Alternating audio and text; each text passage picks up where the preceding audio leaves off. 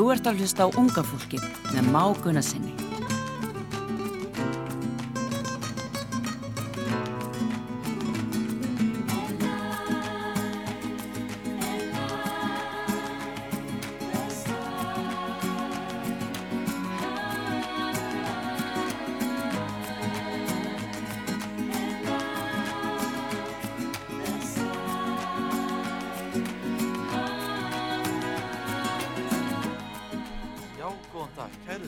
Útvarpi sögu, þú ert að hlusta á unga fólkið langt síðan síðast, hvort sem þú sért að hlusta núna hér í beinni útsendingu eða í endurflutningi síðar meir eða jafnvel bara á podcastinu unga fólkið.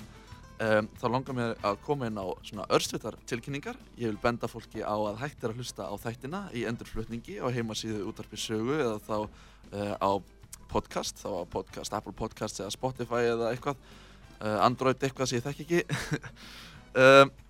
Síðan vil ég benda fólki líka endilega á að fara inn á unga fólkið á Facebook og vera þar með í grúpunni þar sem ég seti inn myndir og alls konar svona upplýsingar tengt þáttunum. En þátturinn í dag verður tvöfaldur, ég vil benda það frá 2 til 4, það verður heljarna veisla og við erum fara að segja sögu sem hefur ekki verið sögð áður.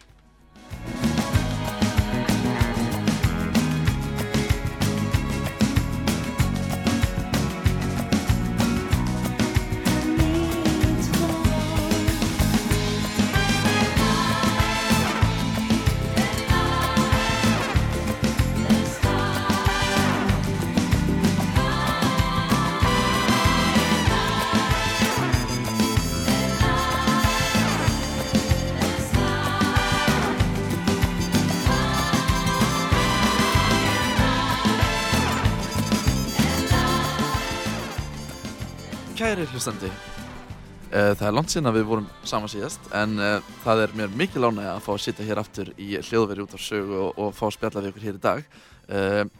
Ég hef haft það nokkuð gott á síðastliðnum vikum og framundan hjá mér er Evrópumeistaramót í Madeira. Ég er að fara út núna 10. maí, get ekki beðið.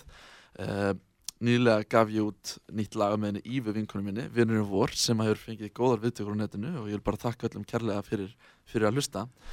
Og svona fyrsta í dag er sumardagurinn fyrsti, þrátt fyrir að mér finnist eiginlega að það mætti alveg færa þennan sumardag fyrsta fram í einhvern tímann miðjan júní. en samkvæmt dagatalinu þá er sumardagurinn fyrsti í dag og ég vil bara óska landsmönnum öllum bara óska öllum góð sumars og þakka fyrir liðin vetur. En núna ætlum við að snúa okkur að umræðu efni dagsins, en það er með aðeins öðruvísi svona hætti. En það er mjög sjaldan þar sem að útvarpsstjóri kemur í viðtal á sinni eigin útvarpsstöð, en við ætlum í dag að fá að spjalla við Arnþrúði Karlsdóttur, útvarpsstjóra, en sjaldan hefur verið lognmilla í lífi Arnþrúðar Karlsdóttur, en hún hefur verið sannur brautryðjandi fyrir konur á mörgum sviðum og til dæmis var eina fyrstu konunum til þess að útskrifast úr Lögregluskóla Íslands og margt fleira stofnaðir Rás 2, einna stofnir Rás 2 og við ætlum að koma vel inn á þetta allt á eftir, en sæl og blessuð Arnþrúður. Góðan dag. Og vertu bara hjartanlega velkomin. Já, takk fyrir á eigin útvarpsstöð. Já, ég hafði svona smá áhyggjur af því svona þegar þegar við vorum bara svona að hafa þáttinn hvort að þú þekktir svona staðinn og vel, hvort ég þyrfti að vísa leiðina inn eða hvort að hvort að þú þurftir að fá svona nánari útskýringu á... Já, fá leiðbeiningar. Jú, en mér finnst að ég þakka nú fyrir þetta, en ég vil nú byrja að óska hlustendum og ykkur gleðileg sumars og þakka fyrir veturinn og mér finnst nú eiginlega nokkuð magnað að nú sé ég komin í þátt á stöðinni sem er fyrir unga fólkið. Heldur betur. Lengi von á einum. Heldur betur, en skemmtilega staðreyndin er samt sú að þú ert alls ekki aldursfósið unga fólksins. Já, þú meinar? Já. Ég held á þess að það er eitthvað brakirna í mér, ég er kannski nálægt jóið. En ég held samt sko að hann sér að Pétur sé aldursfórseti. Já, þú meinar. En ég segi það nú að það er hins vegar engin eldri en hann bara vill vera. Ég er sammála. Og það er svona hugur og hönd þar að fara saman og og fólk verður bara að vera tilbúið að taka þátt í lífinu, alveg sama hvort að það eru ungir eða aldnir. Algjörlega. Og annarkvort ertu með eða ekki. Og það okkur líka svona pínu svona prinsipið með þættinum að þetta unga fólkið, fólk á öllum aldri. Fólk á öllum aldri. Já, þannig að yngsti, þú sér að yngsti viðmælandi minn hingað til sko, var 9 ára eða 9 ára Já. og síðan elsti eitthvað 70 eða rétt yfir 70 held ég. Já. Og ég á alveg örugglega eftir að slá þetta með ykkur tíman og Já, þetta ágætt hjá þér. En eldri. En Arnþrúður, mér langar svona að henda þér svona fyrstu spurningu dagsins og við höfum nægan tíma hérna í dag til þess að ræða. Já, en ég er nú samt að velta þér fyrir mér hvað á að skera úr og hvað ekki, því að sumt í mínu lífi er bannað en að 12 ára, sko. Þannig að það er rauðmerkt. Já, það er á ábyrgð Jóa að koma því á framfæri hvað er rauðmerkt og hvað er... Já, ég ætla að fá að hafa einhver stjórn á því líka. Ok, en Arnþrúður, þetta er svona spurning sem er alltaf erfitt að svara, en hver er Arnþrúður Karlsdóttir? Já. Hvernig ertu sem persónleiki? Það er nú mjög erfitt fyrir mig að svara því í sjálfu sér. Ég væri ekki að spyrja það. Nei, en það er nú alltaf, maður verður nú aldrei dómar í eigin sök og að ætla að draga fram einhverja skraut fyrir aðrinu sjálfan sig er miserfitt fyrir fólk og ég er alveg ein af þeim. En hins vegar ég er skoðanaföst og ég er mjög fylgin mér, ég er metnaðarfull og set mér markmið og reyna að ná þeim og ég trúi svona á fólk, ég trúi á lífið og trúi á Guð og manneskjur. Þannig að ég er samt sem áður með ákveðna skel. Ég er nokkuð stéttarfélagslega mótumanneskja og mjög meðvituð en fer nú kannski ekki alltaf hátt með það. Og mér finnst það pínu lýsandi að þú sér það sko að þú ert búin að vera hér útvarpsstjóri í 20 ár og hefur verið örugglega með hvað 1000 þátta á þessum tíma en kannski aldrei hefur verið að tala kannski beint sjálfa þig. Og mér finnst það kannski dálítið gefa til kynna kannski hvaða karakter þú hefur að geyma að þú ert að einbeita þér að öðrum málefnum. Þú ert að koma frá þínu skoðunum og tala það sem þér þykir áhugavert en loksins hér í dag fáið tækifæri til þess að kynna einstaklingin á bakvið alla þættina og allan þann heim sem að útvarpssaga hefur skapað hlustendum sínum hingað til. Já, þakka þér fyrir en sko, ég segi það nú samt að ég hef verið upptekinn af svona þjóðfélaginu sem slíku, hvað er best fyrir þjóðina sem heild og ekki endilega fyrir einhverja einstaka en þess vegna kannski er útvarpssaga í því hlutverki sem hún gegnir í dag á fjölmiðlamarkaði og bara inn í samfélaginu. Já, akkurat. Það er nokkuð svona endurspeglar svolítið þetta viðhorf en ég tek það líka fram að allir þeir sem eru hér, þeir hafa sína skoðanir. Þannig að það er erfitt að segja að sé bara til einhver ein skoðun og útvarpi sögu. Það er ekki hægt. Það er bara ekki hægt. Og eins og ég skil útvarpi sögu sjálfur, er það þó ekki bara að akkurat kannski að allir eru velkomnir með sína skoðanir, er það ekki akkurat málið og þið helst viljið hafa fjölbreyttar skoðanir? Jú, það eins og sér það kannski RÚV og Vísir og allir svona fjölmiðlar að það er mátti svo sem ekkert kannski hafa hvaða skoðun sem er. En megin ástæða fyrir okkar stefnu á útvarpi sögu er að standa vörð tjáningafrelsi og ég er mjög upptekinn af því að fólk sé meðvitað það að það er ekki bara tjáningafrelsi sem er mikilvægt okkar lýðræði, heldur skoðanafrelsi og hugsanafrelsi. Þetta eru hluti sem eru vanmetnir og það er bara beinlínis hlutverk útvarpssögu að standa vörð tjáningafrelsi, hleypa sem flestum skoðunum af vegna þess að ég treysti fólki til að meta sjálft hvað er rétt og hvað er rangt og hvernig það vill þá síðan lesa í frásagnir og skoðanir annara til þess að mynda sér sína eigin skoðun. Tjáningafrelsi má bara aldrei hindra og aldrei lögleiða neitt sem gerir það. En síðan náttúrulega eru komin út í kannski ákveðin atriði að það hefur alveg gerst að kannski fólk hefur verið að ringja inn og kannski verið með einhvern algjöran dónaskap en það er náttúrulega ekki það sama kannski dónaskapur og tjáningafrelsi eins og núna hef ég heyrt dæmi þess að þú hefur rofið útsendingar það sem ykkur hefur kannski sagt eitthvað sem hann átti ekki að segja og sagt bara við, svona segir maður ekki.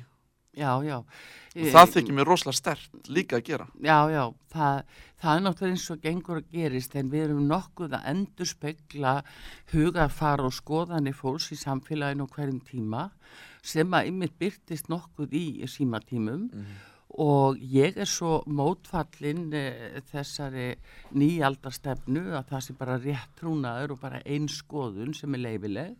Ég vil hafa margar, alveg eins margar og hægt og leyfa þeim öllum að fá jafnt vægi. Þetta finnst mér gríðarlega mikilvægt en það fellur misjafnlega í góðan jarðveg og við kannski komum nú inn á algjörlega, þegar við erum komin svona lengra í þína sögu en við ætlum að fá að hoppa svona núna kannski svona inn í þitt líf og segja svona kannski hvað þú kemur og hvernig svona þín saga hefur verið hingað til. En þú ert fædd á lítilli eyju sem ég vissi ekki svona að væri til fyrir en að við tölum saman í síma daginn. En þetta einhver eyja fyrir norðan, eða ekki? Jú. Sem að ég man ekki svona hvað heitir út af því ég hef aldrei heyrt hana fyrir utan þegar þú sagði mér frá henni. Já, akkurat. Og þú ert síðasti einstaklingur sem fæðist á þessu eyju. Já, ég í þeim skilningi ákveðin útlendingur hérna á Íslandi. Ég fædd í Flatey og Skjálfanda sem að í Skjálfandaflóa og ættu frá Flateyjardal og þetta lítilega sem að einhverju tugir manna bjuggu og við auðvitað aðstæður sem að enginn eiginlega þekkir í dag eða lifir við í dag, getum við sagt. Og þannig ég fædd og bjóð þar til 8 ára aldurs þegar eyjan fór bara í eyðibeilis og allir fluttu. 8 ár rosalega langur tími og í eins og þroska mannsins eru fyrstu 8 ár ævinar alveg rosalega svona tikka rosalega mikið inn og þannig að sko maður svona hugsa einhvern veginn sko eins og þegar ég hugsa bara mitt líf að ég bjó á frekar mörgum stöðum til 8 ára aldurs en að hugsa að einhver búi á lítilli eyju í norður Atlantshafinu til 8 ára aldurs í 8 ár og hvað með ekkert rafmagn væntanlega eða hvernig var lífið á eyjunni? Jú, þetta var auðvitað bara þess tíma svona búskapur sem fólk og búseta sem að fólk bjó við.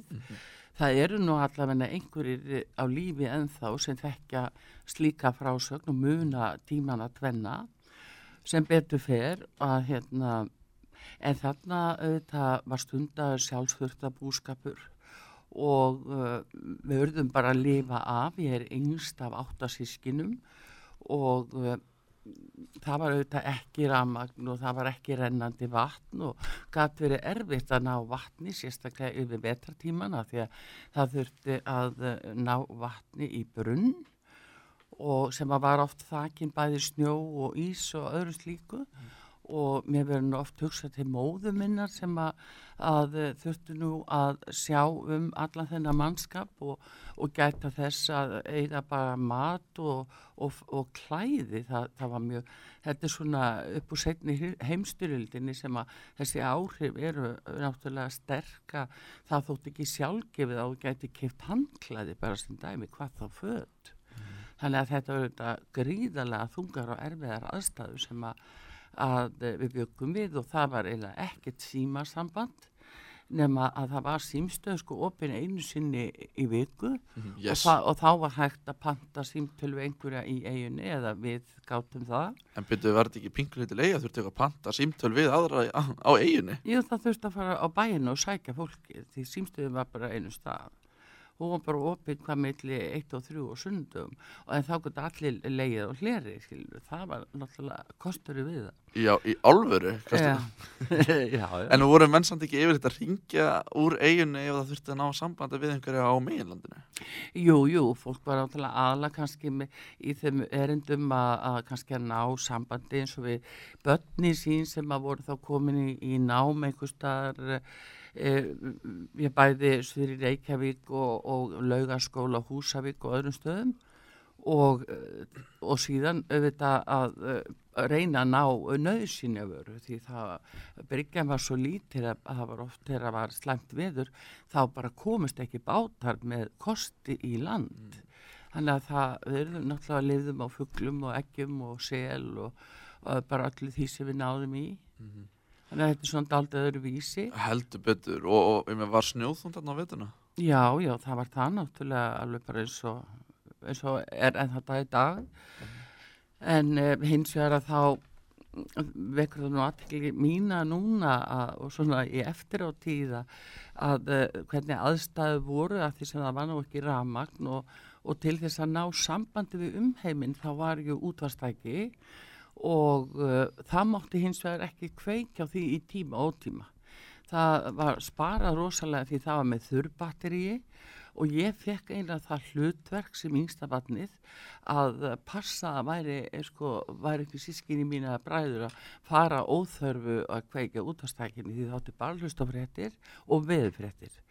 Og þetta snerist allt það. Ég var mikið að fylgjast með bátabylgjunni, hvort að bræður mínur og pappi kæmust í land og bara hvort þeir skiluðu sér yfir höfuð. Já, það náttúrulega var alltaf rosalega mikil áhætta og sjóslys voru algeng. Jú, mikil ósköp og sjóskaðar af allir tegund og bara þetta var kannski þessi að maður sá eftir bátunum á nóttunni eða mótnana að þá voru þeir náttúrulega að fara á margan hátt út í opinn dauða, þá svo mikið málaðir skiluðu sér heim. Já.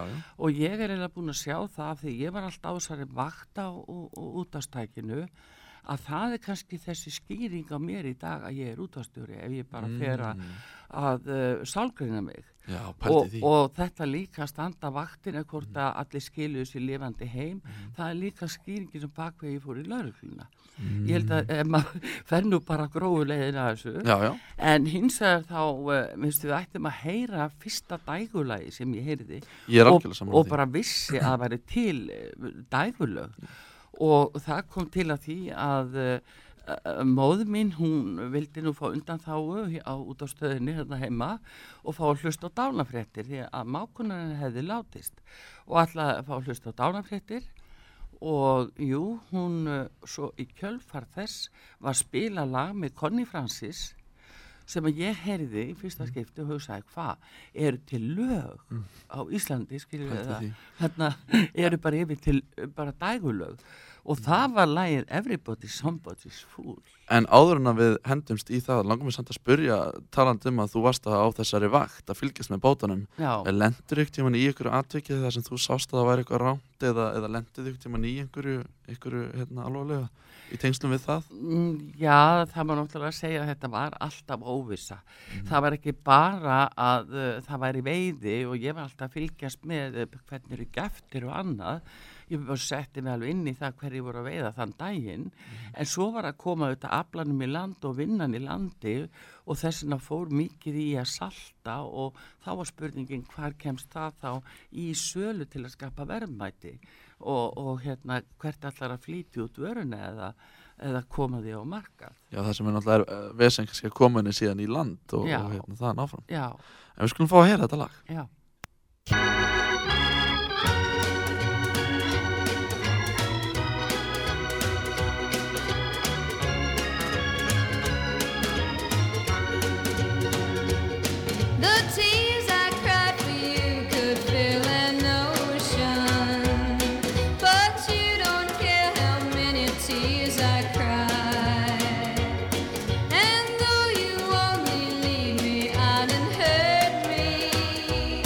I could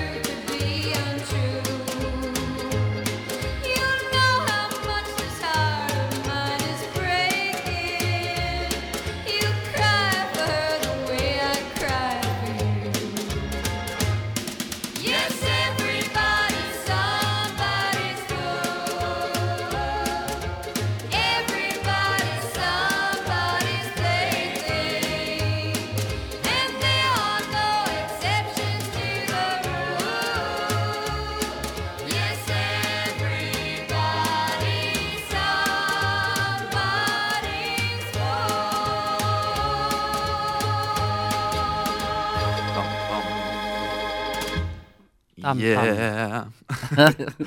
Getur ekki fengið þennan tónlistastíl aftur bara? Já, segðu. Ég það ekki? Hann kannski kemur fyrir en því grunnar. Já, og við sjáum það alveg í nútíma tónlist í dag að menn eru að endurgera alls konar lög og blanda saman stílum sem er alveg skemmtilegt. Já. Og eins og þú sér Postmodern Jukebox sem hefur verið að taka nýjustu poplögin og setja þau í pínu þennan stíl. Það er ógeðslega skemmtilegt. Ógeðslega skemmtilegt. Já. En við vorum að fá að kynna svona hvar þín æsku ár lágu. Frumberska, akkurat. En er það sem ekki bara fyrstu 4 árin? Nei, það er alveg upp í 7. Ok, þannig fyrstu frumbersku og síðan 1 æsku ára á 8. árið. Já. En þú bjóst og fættist á lítilli eyju út á hafi sem að ég hafði ekki heyrt fyrir en að við spjöllum saman þetta og varst síðasti einstaklingur til að fæðast á þessari eyju sem í dag er í sjálfu sér bara sumardvalarstaður eins og svo margir afskekktir staðir á Íslandi. Já. Og fór svo í Eyði og þá fluttu bara allir eyjarskeggja nánast til Húsavíkur. Já, bara svona átak bara. Já, fólk hafði ekkit val. Þú voru aðtöðu að það var ekkit val. Nei. Og þannig að fólk var svona að taka bara ákvarðanir út frá þeirri jafnvel neyðarstöðu sem það var í. Sem hefur kannski ekkit verið öllum auðvelt. Kannski. Nei, alls ekki. En þess að fólki þótti eflust vænt heimaslóðu sínar. Já. En svo flutti ég við til Húsavíkur og þar bjó ég einhver 7 ár og ég fór nú strax út í íþróttir og það fannst mér rosalega gaman og var í sundi og keppt á sundlaug á Húsavík? Já, Húsavík. Í Húsavík? Já, ekki Húsafirði. Húsafirði. Jesús, sjá hvað ég góður í þessu. Ásamlegur. Já, ég sagði ekkert í einhvern þætti að þú værir Ísfirðingur og amma tók mig aldeilis í gegn og hún er sko Ísfirðingur og sagði að þú værir húsvíkingur. Já. Ekki húsfirðingur heldur. Nei. En allavega ég svo sem stoppaði ekki lengi þar við en var komin á kaf í íþróttir og í sundi sérstaklega þá og frjálsíþróttunum og síðan er ég komin í handboltan og þannig er svona eitt leiðir af öðru að þegar ég er bara 15 ára þá er ég valinn í úlingalandsliðið hérna fyrir sunnan, úlingalandsliðið í handbolta og það þótti nú ekki það var nú frekar sjaldgæft held ég og bara var ekki þá að einhver væri valinn utan að landi inn í svona landslið. Nei, var aðalega einhver klíkuskapur, einhverja einstaklinga? Nei, það bara var hort á Reykjavíkursvæði, það var ekki reiknað með því að væri neinir út á landi og ekki öll félög sem að höfðu lagt áherslu á það, en Völsungur og Húsavík gerði það aftur á móti. Og ég var náttúrulega sem ég segja á kaf í frjálsíþróttunum og sundinu og svo í handboltanum og þannig að ég bara ílengdist eftir ég fór þetta ung og þá ílengdist ég og var bara allt inni komin yfir í Fram og fór í Kvennaskólan og svo fór ég bara á kaf í handboltan með Fram og spilaði með gullaldaliði Fram í 10 ári og var alveg bara ég var bara í íþróttum, það var lífið mitt voru íþróttir. En segðu mér sko, er það rétt sem ég heyrði upp til að Kvennaskólinn rauninni var upphaflega bara fyrir konur og síðan breyttist það? Já. Og þetta hefur þá verið á því tímabili þar sem þetta var einungis fyrir konur? Já. Þannig að það ekki svo að skilja að það hafi verið einhver svona í mínum huga einhver að velja Kvennaskóla, ég var ekki beint að hugsa að þannig heldur bara að þetta var talin vera afskaplega góður. Já, það ekki. Og skólastjórinn á Húsavík, Sigurjón sem var afskaplega yndislegur maður og hann sótt skólavist fyrir mig hérna fyrir sunnan af því að ég var það ung að vildi ég færi góðan og vandaðan skóla. Svo það var nú bara þannig. En ég var sem sagt í þessu og svo bara í boltanum og alltaf að spila og síðan er ég bara orðin 20 og þá bara er það ákveðið að ég vissi ekki hvað ég ætlaði mér svo sem að verða þegar ég er stór en ég fór í lögregluna. Hvernig kom það til? Af hverju fórstu í lögregluna? Það er aðeins aðeins barnaðina 12 svo frásögn en allt í lagi. Ok, við erum búin að vara við. Já, við erum búin að vara við en nei, það var verið að auglýsa eftir konu sem vildu fara í lögregluna og þarna voru komna 2 konur, það er Dóra Hlín Ingólfsdóttir og Katrín Þorkilsdóttir og ég fór í veðmál við nokkra konur, vinkonur mínar náttúrulega og við fórum með veðmál hver þyrði þá að fara og sækja og ég náttúrulega vildi standa við það og fór bara og sóttum og ég var bara komin í lögregluna held ég viku seinna. Þetta gerðist allt hratt. Já, pældi því. Og síðan var bara sett í lögregluskólan og þar var líka Björg Jónisdóttir og Ingileif Ögmundsdóttir og við vorum bara allt inn komna þarna og gríðarlega vel á móti okkur tekið og eitt leit af öðru þó ég hafi nú kannski ekki ætlað mér að verða svona til frambúðar en þá einhvern veginn líkaði mér svo vel. Þetta átti vel við mig, mér varst þetta ofsalega gaman. En á þessum tíma þótti alls ekkert kannski svona normið að það væru lögreglu konur á vaktinni í bílunum eða keyra út allt og sinna útköllum. Fannstu eitthvað tíma fyrir því að þegar þú mættir kannski á vettvang að það væri litið á því hornauga? Já, ekki endilega hornu, en fólk var náttúrulega undrandi, þetta er alveg nýtt. Það hefði ekki verið lögreglukonur og hlutverk kvenna var meira svona í þjóðarsálinni þannig að konur ætti ekki verið að hafa sér svona í frammi. Það ætti ekki að sækjast í að fara í kallastörf og það var svona kannski almennt viðhorf, fólki fannst þetta skrítið. En hins vegar verð ég að segja það að lögreglustjóri Sigurjón Sigurðsson sem þá var, hann var mjög framsýnn maður og ofsalega fínn og góður stjórnandi og mjög góður leiðbeinandi. Hann sá það að það væri jafnréttissjónarmið að konur kæmu inn. Hann var langt og undan sinni samtíð, hann með þess að tekur þessu ákvörðun áður en að jafnréttislögin gengur gildi. Og því að þegar verið að tala jafnrétti mál, þá heldur fólk ofta að þetta sé svona bara pólitískar áherslur. En jafnréttið á sér lagalegar stoðir. Þetta dregið beilis út á lögum. Og því var hann fylgjandi og hann gerði afskaplega vel við okkur þó að þetta væri nú oft svona dálítið erfitt. En ég get vel ímyndað mér líka eins og kannski aðbúnar lögreglu á þeim tíma og vinnu kannski aðferði lögreglu á þeim tíma og tímas í dag eru allt aðrar, alltaf aðrir bílar, allir tækjabúnaður, allt öðruvísi. Núna náttúrulega ekki vefur lögreglu og lögi náttúrulega var ekki til og kannski svona nútíma aðferði verið að rannsaka mál. Þetta hefur verið allt annar heimur.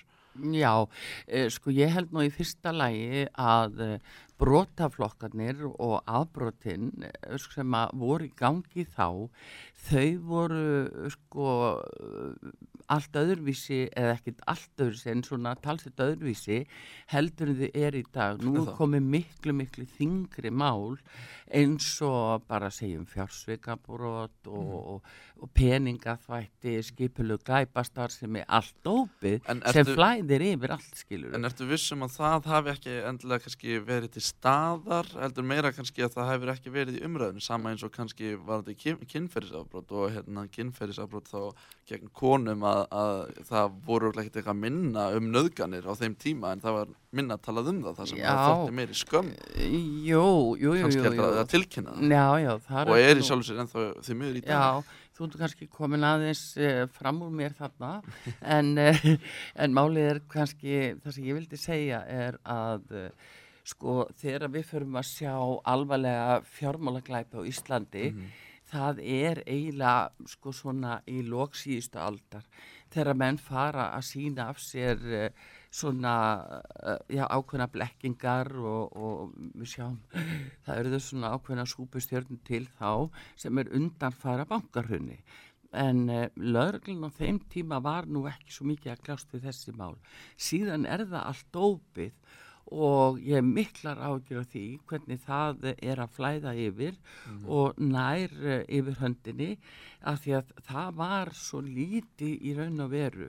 Ég hins vegar var fíkniefnalögreglumaður og kynntist þessu þá þegar að sú deild var að verða veruleika innan lögreglunar og þá fyrst gerði ég mig grein fyrir hversu alvarlegt þetta var og mér fannst ég var það ung, skiluru, að þetta var jafnaldar mínir sem voru að fara þessa leið og lenti í einhverju lausamöl.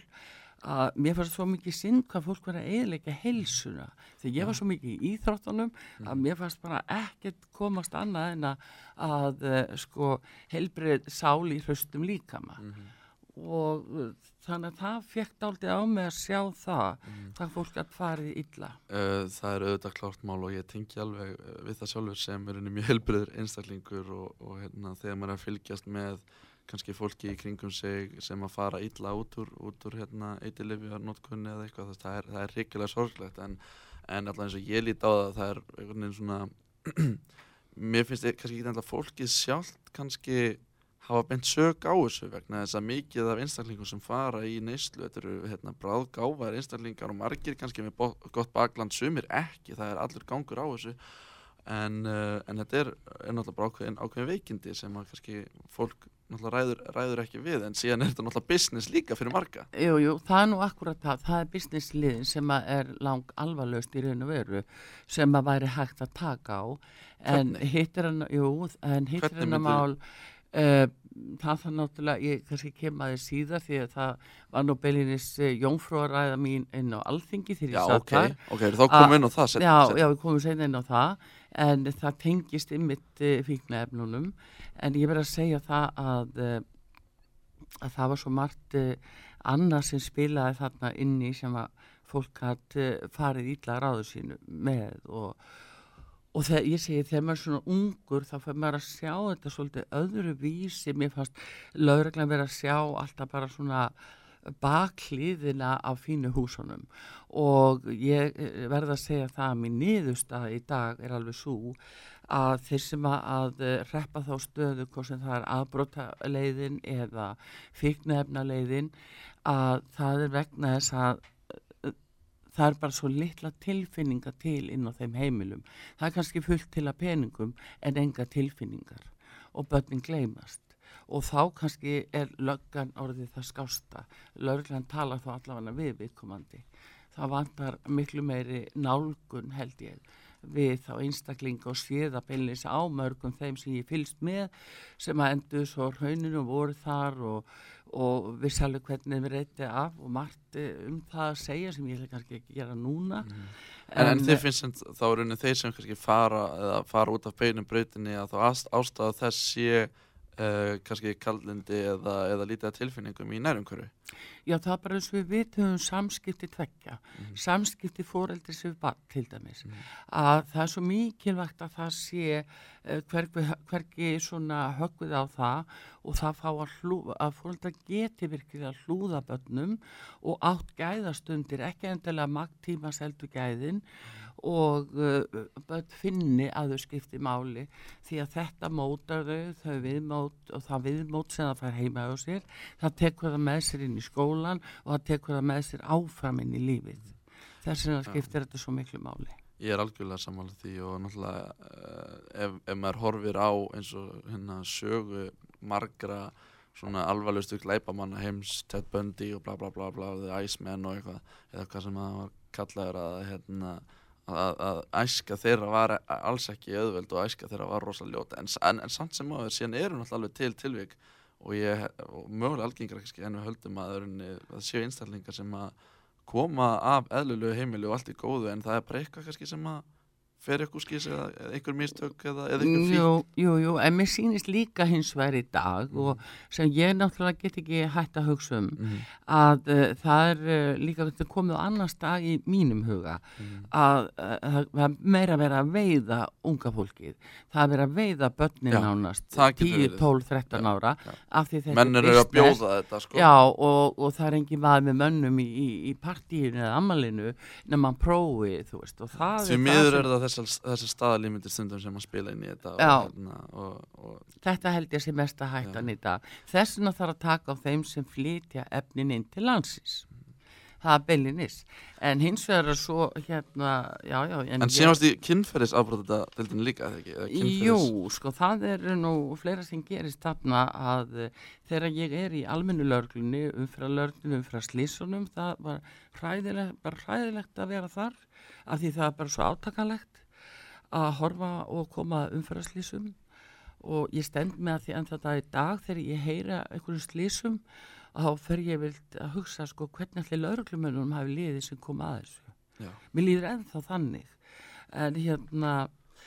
en svo reyndar slasaðist ég mjög alvarlega í lögreglunni og í útkalli og sem var til þess að ég náttúrulega, þetta var bara kannski stór áfallið.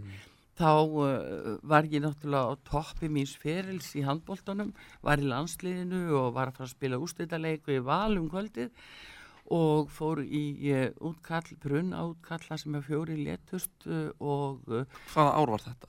þetta sennilega 1976 sennilega. Ætli ykkur hlustendur mögulega muni eftir þessu útkalli, fyrst að 4 létust, þá þetta væntanlega eitthvað stórt sem að kannski... Jú, ættingjar þeirra sem að væntanlega eftir lifðu, þetta rennur þeim ekkert úr minni. Ég get ekki ímda með það og svo náttúrulega við öll sem komum að því. Var þetta mikið fréttamál? Já, þetta var stórbrunni. Og það streyndi skaðallutunum handlíkin á mér og sem að festist við sírinu og sjúkrabill og sem að gera það verkum að bara rifnaði framan af hendin. Já, þið strengdu kaðal ekki yfir eitthvað svæði til þess að loka að. Já, til að loka af mannfjölda sem reið af. En við vorum náttúrulega fyrir fram að brenna til hús og reyna að koma í veg fyrir að fólk myndi fara alveg upp að dyrunum, skapa sér hættu og hleypa slökkviliðin inn og sjúkraliðsmönnum og öðru. Þannig að þetta var svona, já, en ég náttúrulega gríðarlega, varalega, líkamlega skaða af. Þannig að þú bara upp í sjúkrabíl vantarlega líka og bara upp á spítala? Já, ég var með þess að bara eins og grænutjöldin voru nú og slísadeildinni þá eins og þetta var nú kallað. Já.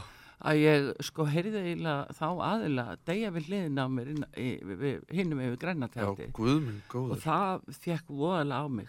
En hins vegar eftir þetta, ég hafði þó eitthvað náð afli í hendina, var svo mikið að hluta til grætt á og þá aftur á móti var ég skipuð sem rannsóknarlögreglumaður við rannsóknarlögreglu ríkisins. Og þá, við vorum nú 2 konuna þar, ég og Dóra Hlín og innan alla þá yndislegu bara góðu menn sem þar voru eins og bara allir lögreglumenn, bara yndislegi félagar og þá var verið að taka til endurskoðunar með stofnun þess embættis. RLR var landslögregla og við náðum til landsins alls og vissum ekki að mótni hvar við lentum að kvöldi. Og þá var verið að taka sérstaklega fyrir kynferðisbrotamál og átt að leggja mikla áherslu á rannsókn þeirra mála og taka því fastar í tökum því þau höfðu verið dálítið í ólestri svona að þeir varða rannsóknir og þarna byrjaði beilinni svona ákveðin réttlætisbarátta fyrir konur og maður sá eiginlega hvað suma þessum málum voru alvarleg nauðgunarmál eru hræðileg aðkoma hræðileg mál en það gildi bæði mál fyrir kalla og konur. Algjörlega. Þarna voru líka komið upp mál með unga drengi sem hefur verið gjörsamlega misþyrmt og mér lítið talað það að hvaða drengir geta orðið fyrir hræðilegum slíkum málum og ég held að þetta svona eitt af því sem að maður verður aldrei samur aftur eftir að koma að því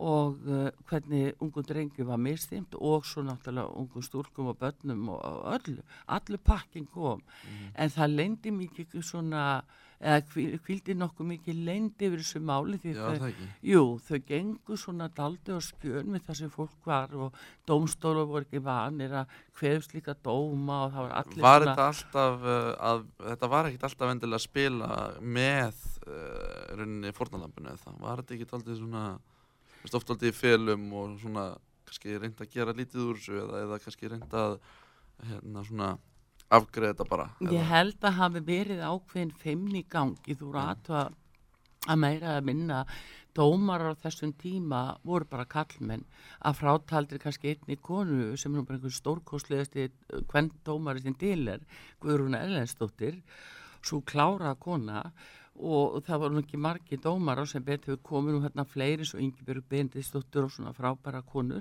sem að höfðu skilning á því hvað þetta var alvarlegt, en ég skil þá vel því að þeir voru bara jafnvel feimnir að fá svona málin á borð og mínir yfirmenn sem voru alveg frábærir, en þeir sögðu bara, hvað heldur þetta leiði til sakfellinga, þetta svona alvarlegt?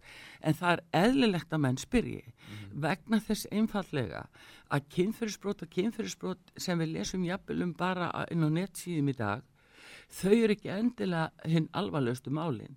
Alvarlegustu málin eru oft þau sem lítið er talað af þeir eru svo hræðileg.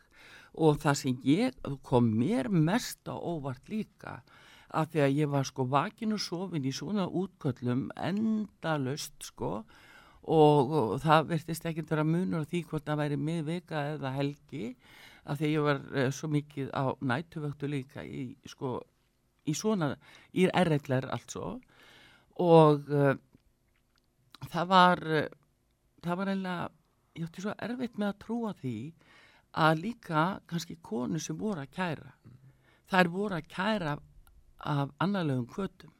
Þetta voru jafnvel ekki kærur sem stóðust og það var alveg hræðilegt að uppgöta það. Ertu að meina, voru einhverju að setja það fram falskar kærur? Já, rangar sakargiftir og það eru þetta alveg gríðarlega alvarlegt mál. En var fólk að fara í útköll út af kynferðisbrotamálum eða var þetta reyni bara skrifstofuna? Nei, útköll alveg hægri vinstri. Og af því að yfirleitt það nú alltaf mælikvarði á það hversu broti raunverulegt og alvarlegt og það partur að líta á það sem staðrind. Það svo tími sem líður frá því að broti framið og það til málið kært. Og það erfiðar að rannsaka það væntanlega til lengri tími sem að líður. Nei, þetta segir til annað. Það segir til að hvort að kæran byggi sannarlega á upplifun þess sem kærir. Vegna þess að það er alltaf fyrsta spurningin ef einhver kæri nauðgun að við hver ertu búin að tala áður en þú komst hingað til að kæra. Því að þú eru alltaf að ganga úr skuggum það, hver er að kæra? Er það samfélagsmiðlarnir sem er búin að hvetja þig til að kæra? Er það einhver vinahópur sem er búin að segja, já, farðu bara og kærðu? Og fólk er efins, en fer út á hópþrýstingi. Þetta eru hættulegustu málin, vegna þess að í svona alvarlegum brotaflokki sem getur varðað alltaf 16 ára fangelsi, þá sérðu það mál að þú verður fullkomlega sanna atburðarhátt í stað og þannig er yfirleitt bara til frásagnar. En er ekki mjög alvarlegt líka eins og kannski þegar fólk akkurat er óvíst hvort að því hefur verið brotið og ekki og þarf kannski að berjast með þetta í brjósti sér í mörg ár og kannski líður illa og þetta er þunglindi eða kvíða eða eitthvað í tengslum við viðrunni gjörningin eða það sem gerðist. Jú, þú er sagt það er náttúrulega alveg það er bara svo rosalegt og fólk sem verður fyrir einhverjum svona vafabrotum eða vafa þess vegna reynir svo mikið á rannsóknarlögreglumannin að ganga úr skuggum það hvort að viðkomandi kæra byggi á upplifun þess sem er kærandi og alltaf þetta við kunum þetta búin að tala og það er líka hræðilegt þegar verið að leggja fram kæru til að ná sér niður á einhverjum hefna sín og þar fram til göttunum. Þetta er alveg ægilegu brotaflokkur, ég ætla bara að segja það. Og myndið þú segja að það veri algengt að það sé gert að menn kæri til þess að hefna sín eða til þess að... Það er enga veginn á mínu færi að segja neitt til það vegna þess að þetta þyrfti þá að vera ákveðin úttekt sem að lögreglustjóra embættin yrðu að meðhöndla sérstaklega og þannig að einstaklega lögreglumaður getur ekki kveðið upp úr með það. Nei, en það hefur gerst.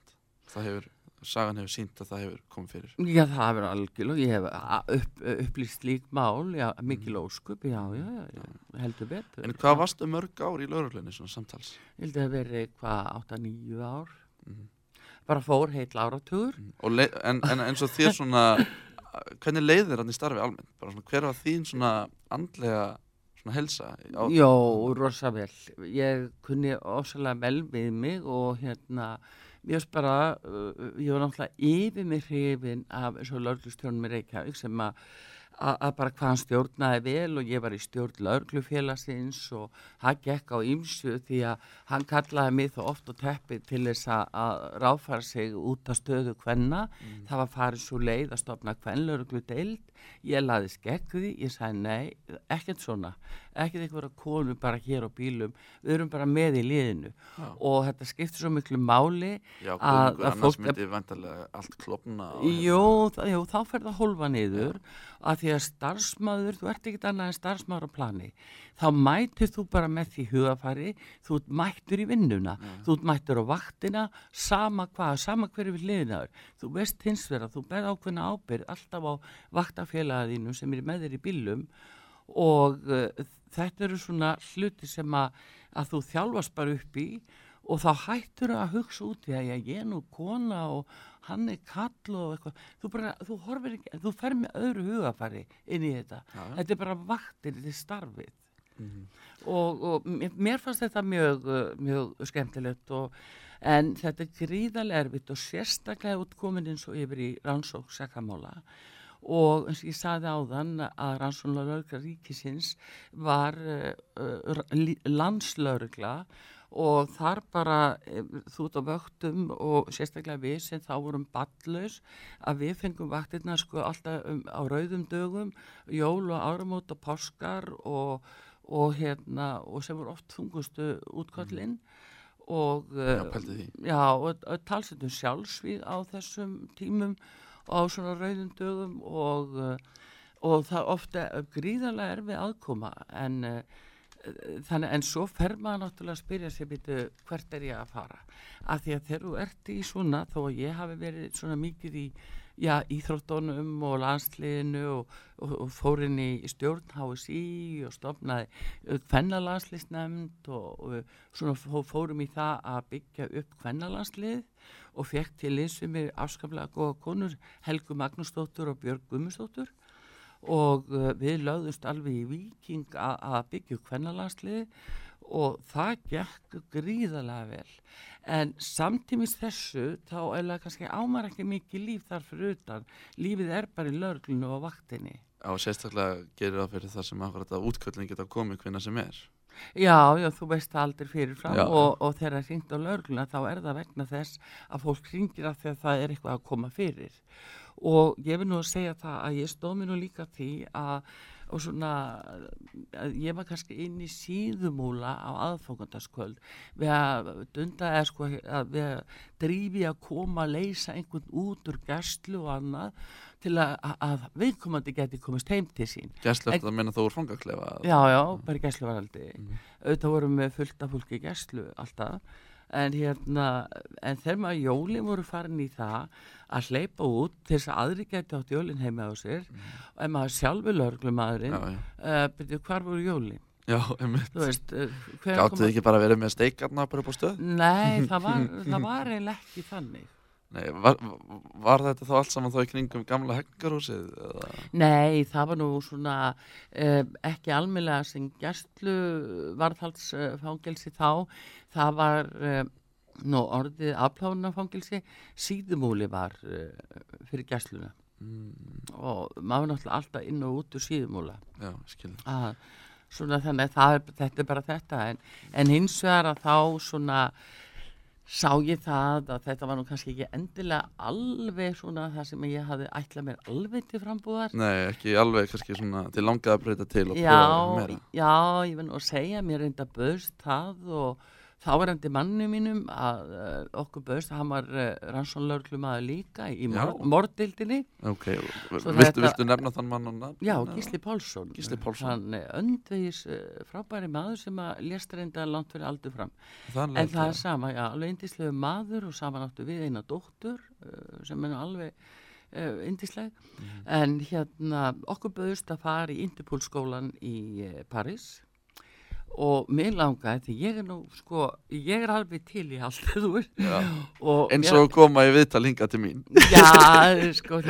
við fannst úr að taka mig svolítið þú tókst mér alltaf snila þarna það má nú láta taka sér líka og en það var svona áhuga mál mitt en ekki hans og svona þannig að við fórum svolítið að fjallaðast og endaði með að svona leiðir okkar skildu en þá svona var þetta erfitt að vera einstæð móður í svona starfi að heldur með því ég var nú með dóttur mína litla og þú veist, þú fyrst kannski útkall klukkan 8 á morgni og varst í Vestmannaeyjum við eftir 5 með lítið barn heima sem var til þess að ég var að fá frænku mína til að búa hjá mig skilur og ég gerir kannski líka ráð fyrir því að svona andlegur stuðningur af honum og það að vera saman í lögreglunni hefur eflaust verið mjög svona kærkomin sérstaklega þar sem að eins og segir að mörg útköllin eru erfið og þetta væntanlega sést aðeins á sálina hjá fólk. Já, þetta sést að því að var nú eiginlega ekki svona áfallahjálp þá Nei.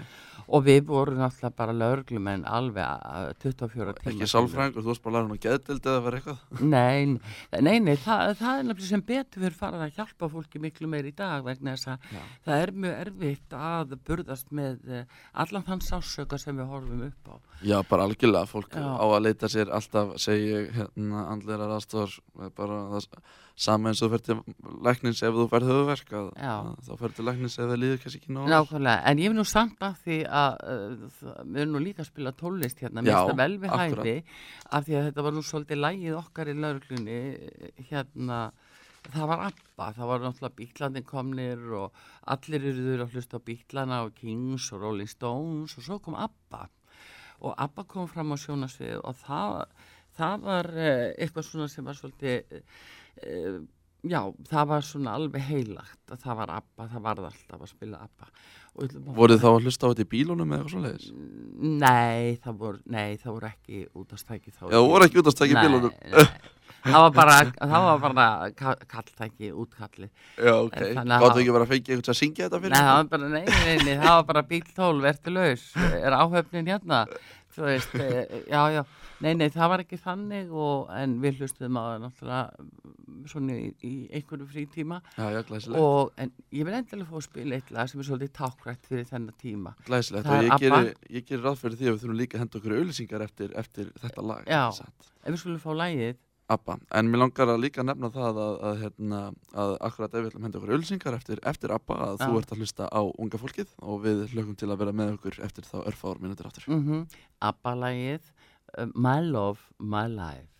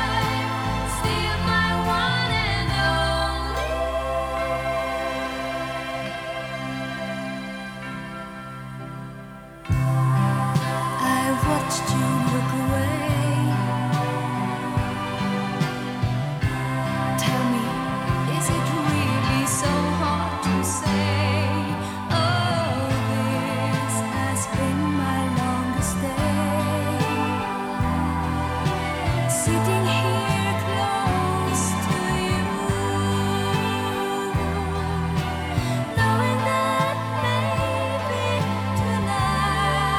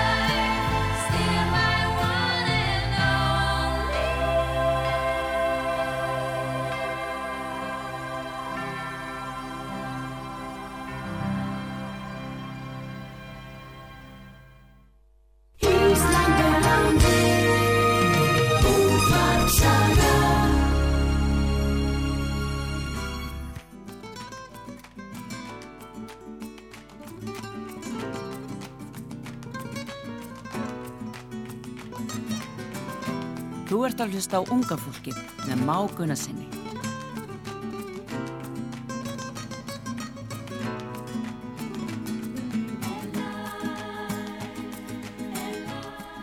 Komiði sæl aftur, kæru hlustendur á Útvarpi Sögu og hlustendur á podcastinu Unga fólkið. Þið eruð að hlusta á sérstakann tvöfaldan þátt, sumarþátt má segja, dagsins, og við erum að ræða við enga aðra en útvarpsstýruna sjálfa, Arnþrúði Karlsdóttur, og við fórum hér stuttlega, við tókum alveg klukkutíma í það, yfir svona hennar líf og það sem hefur á hana drifið, og við ætlum að fá að halda áfram með það hér næsta klukkutíman og vera með ykkur áfram í þessu. Og ef ég tek svona smá samantekt úr þessu, Arnþrúður Karlsdóttir er fædd á lítilli eyju einhverstaðar lengst í norðri sem ég man aldrei hvað heitir eða heldur hvar er, nema er einhverstaðar rétt hjá Svalbarða. Nei, Svalbarða, það er ekki, nei, hvað heitir þetta? Þetta er aldrei gott hjá þig. Svalbarða, er það ekki eitthvað ístótt eitthvað? Já, bara út fyrir norðurskauti. Já, akkurat, þetta er Húsavík, við Skjálfanda, akkurat. Húsavík, við Skjálfanda. Akkurat. Já, bjóð þar fyrstu 8 ár ævi sínar, ekki á Norðurpólnum. Og fór þaðan síðan að fikra sig suður eftir, var landsliðsmaður í körfubolta, handbolta, afsakaðu. Já. Það rennur allt saman hérna hjá mér. Og frjálsíþróttir. Ég var Íslandsmeistari með þessi í kringlukasti kvenna, ég legg ekki meira á því. Já, pældi því. Og kafi í frjálsíþróttum. Þaðan í lögregluna og við tókum nú góðan kafla í það og ætlum bara að halda okkar ferð áfram í gegnum líf þitt, Arnþrúður. Og þá spyrir nú bara, hvert leið þín svo eftir að þú skildir við manniðinn og þið ákveðu ekki að fara hérna á skóla í Interpol. Þið langaði að pröfa eitthvað nýtt. Þið fannst svona, þið fannst lífið þitt ekki kannski ætti að vera helgað lögreglunni? Nei, þetta var bara góður kafli í sjálfu sér, en ég var samt alveg, en þetta var kannski erfitt bara vegna þess að ef þú ert ein og með barn, þá bara verður þú að hafa svo mikla hjálp heima því þú veist aldrei hvar þú lendir, eins og ég sagði náðan. Og við tefti einhver stað í Vestmannaeyjum með Ísafirði eða hvað sem var landir. En það er nú annað máli, svo gerðist það nú, og það var nú einn kunningi minn sem góða máli við mig og vildi endilega fá mig að prófa eitthvað nýtt og prófa að vera komin í útvarp. Og það fannst mér algjörlega fráleitt, en þó lét til leiðast og fekk leyfi til að prófa mig í 3 mánuði hvort ég vildi fara og söðla yfir eitthvað svoleiðis. Og sem endaði með því að ég fór inn á Rás 1, gömlu gufuna. Sem náttúrulega, var eina útvarpsstöðin í gangi á þeim tíma. Algjörlega. Það var bara, einvaldur útvarpsstöðana. Já, bara það var bara eitt allsherjar ríkisútvarp, já. En, og það var... Já, var ekki eitthvað Hermanna útvarp í Keflavík? Jú, Kaninn var þar, maður ætti að ala lögum þar, 9 lögum, en því það var svolítið stór mál að ná plötum og diskum og til að spila í útvarpi. Það var miklu stærra mál heldur en í dag, þar sem að allir geta bara farið inn í tölvu og svo þetta, og aðstæður allt öðru vísi. En ég fór þarna á Rás 1 og var í fréttatengdu þætti sem hétta Á vettvangi, kom alltaf strax eftir kvöldfrétti sem svona... Það er skemmtilegt, og þú lögreglukona Á vettvangi. Á vettvangi. Nákvæmlega. Og en svo fór mér að finnast þetta svo skemmtilegt að þá fór ég úr allt þessu umhverfi. Það hafði auðvitað verið og mikið sorgar umhverfi innan lögreglunnar. Og þú sérði ekki tvolega marga hlæja, en þarna allt inni kom inn í matsalnir og Skúragötu og sá ég bara fullt af fólki sem var að hlæja og segja brandara, ekki bara hvert er ég komin, og þetta var aldrei skrítið, en ég einhvern veginn, mér féll þetta vel og var alveg tilbúin að prófa og söðla yfir það. Varstu einhvern tímann að vinna þar með Gísla Helgasyni? Var hann ekki á Ríkisútvarpinu? Jú, hann var í einhverjum þáttum. Eða var hann á Rás 2 seinna mér? Ég man ekki alveg hvort það var. Ég skal ekki alveg segja það.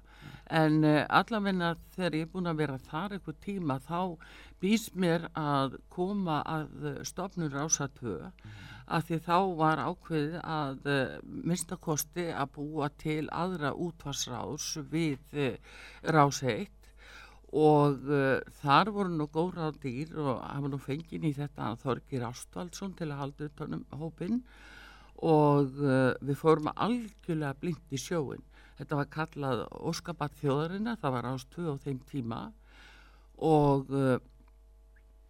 já, þar var ég nú svona ein kvenna inn í þeim hópi til að byrja með og fór inn í fyrstu dagskrána þar og þar voru líka skemmtilegi menn Jón Ólafsson tónlistarmaður sem þú þekkir örugglega og hann var alveg kollungur og bráðskemmtilegur og mikið gaman á honum og svo var Ásgeir Tómasson sem fréttamaður upp á RÚV, mikill öndiðismadur og Páll Þorsteinsson sem var lengi alveg gríðarlega flottur útvarpsmaður og við vorum svona inn í þessu fyrsta tími sem að var þarna í dagskráni í morgunútvarpi svo þá byrjaði ég. Og þú hafðir enga reynslu á þeim tíma að tala í útvarpi eða neitt? Jú, þá var ég búin að vera á Rás 1.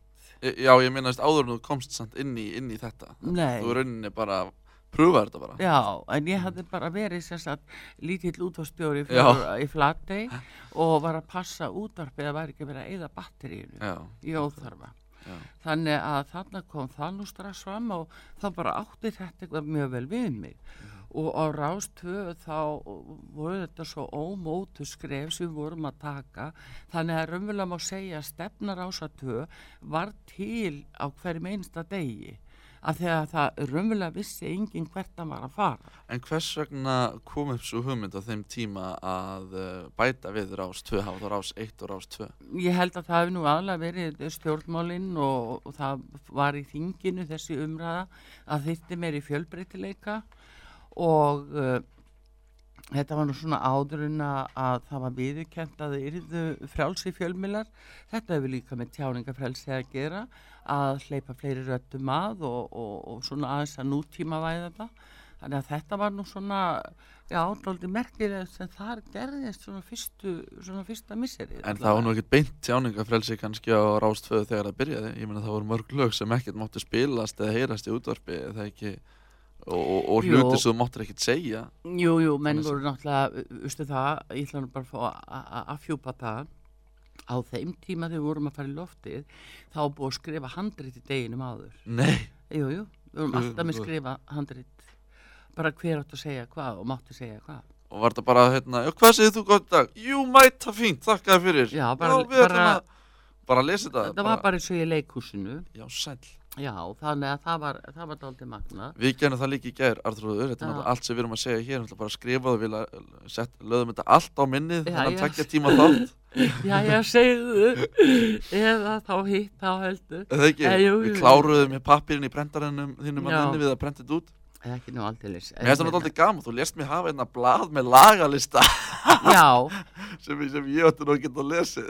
Já, mér finnst það alveg ef við værum að spila einhver lög og mér finnst það kannski tengist svolítið þessu sem ég er að segja, þessu tímabili í lífi mínu á Rás 2 að það var svo mikið mál að ná í diska, ná í lögin.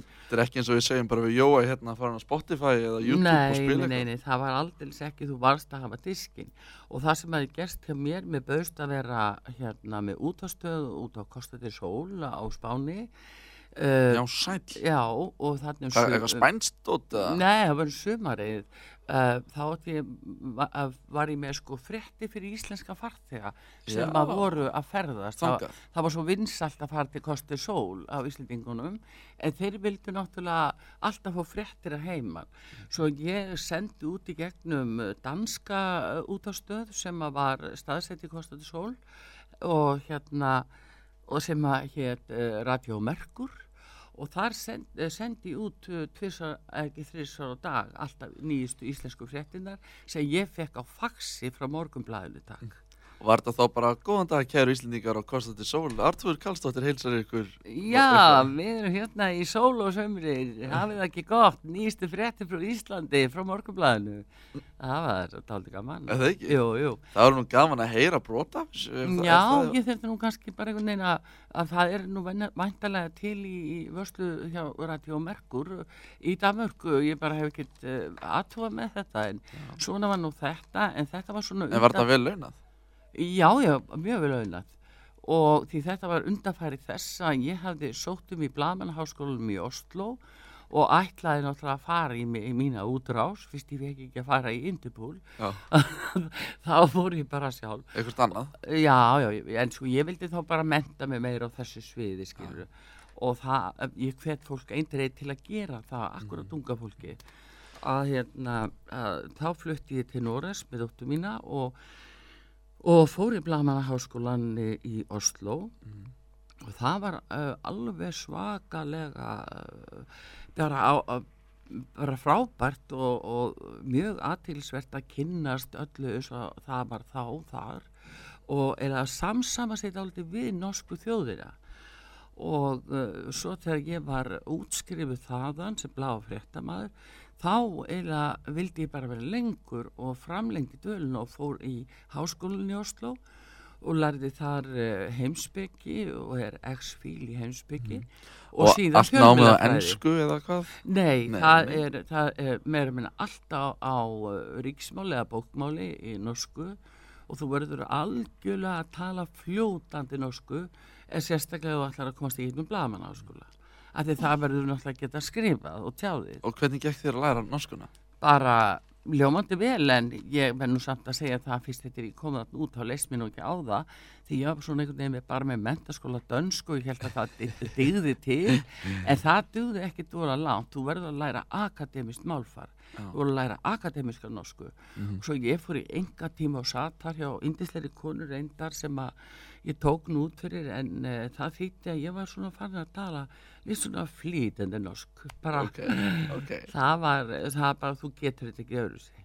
Og svo var auk þess líka, var athyglisvert, að þarna var nú kona sem ég þekkti og var norsk og hún sagði mig, að ég ætlaði nú eitthvað að fara að tala ensku við hana þarna fyrst til ég var að fóta mig, þá sagði hún bara mín hjæra, í Norgi talendu norsk, tala ekki orðið og ensku. Já, ég þekki það frá því að þegar ég bjó í Luxemburg að maður mátti sko bara tala luxemburgísku og ekki tala eitthvað annað tungumál og mér fannst það vissu alltaf eins og þegar ég var að tala við bróður minn og svona í skólarútinu og svona krakkarnir voru alltaf að skamma mig fyrir að tala íslensku við hann og svona manni þótti það leiðinlegt að fólk væri að eitthvað skipta sig að því hvað tungumál maður væri að tala og maður mætti ekki hafa hlutina bara eins og maður vill en sjálfur sér það er svo sem góð þjálfun að tala bara það mál sem er í gangi á hverju stað sko. En það reyndi mjög á þetta vegna þess að samtímis þessa að ég var sko fyrst í Blaðmannaháskólanum og síðan í háskólanum í Oslo þá var ég að vinna sem fréttamaður fyrir íslenska ríkissjónvarpið í Noregi og sendi fréttir frá Noregi heim til Íslands. Gerðu það beinni útsendingu eða hvernig? Nei, það gerist, þetta var bara þeim tíma sem alltaf tekið upp á kassettur og þú veist að keyra með kassettunar upp út og Gardimóen skilur að koma því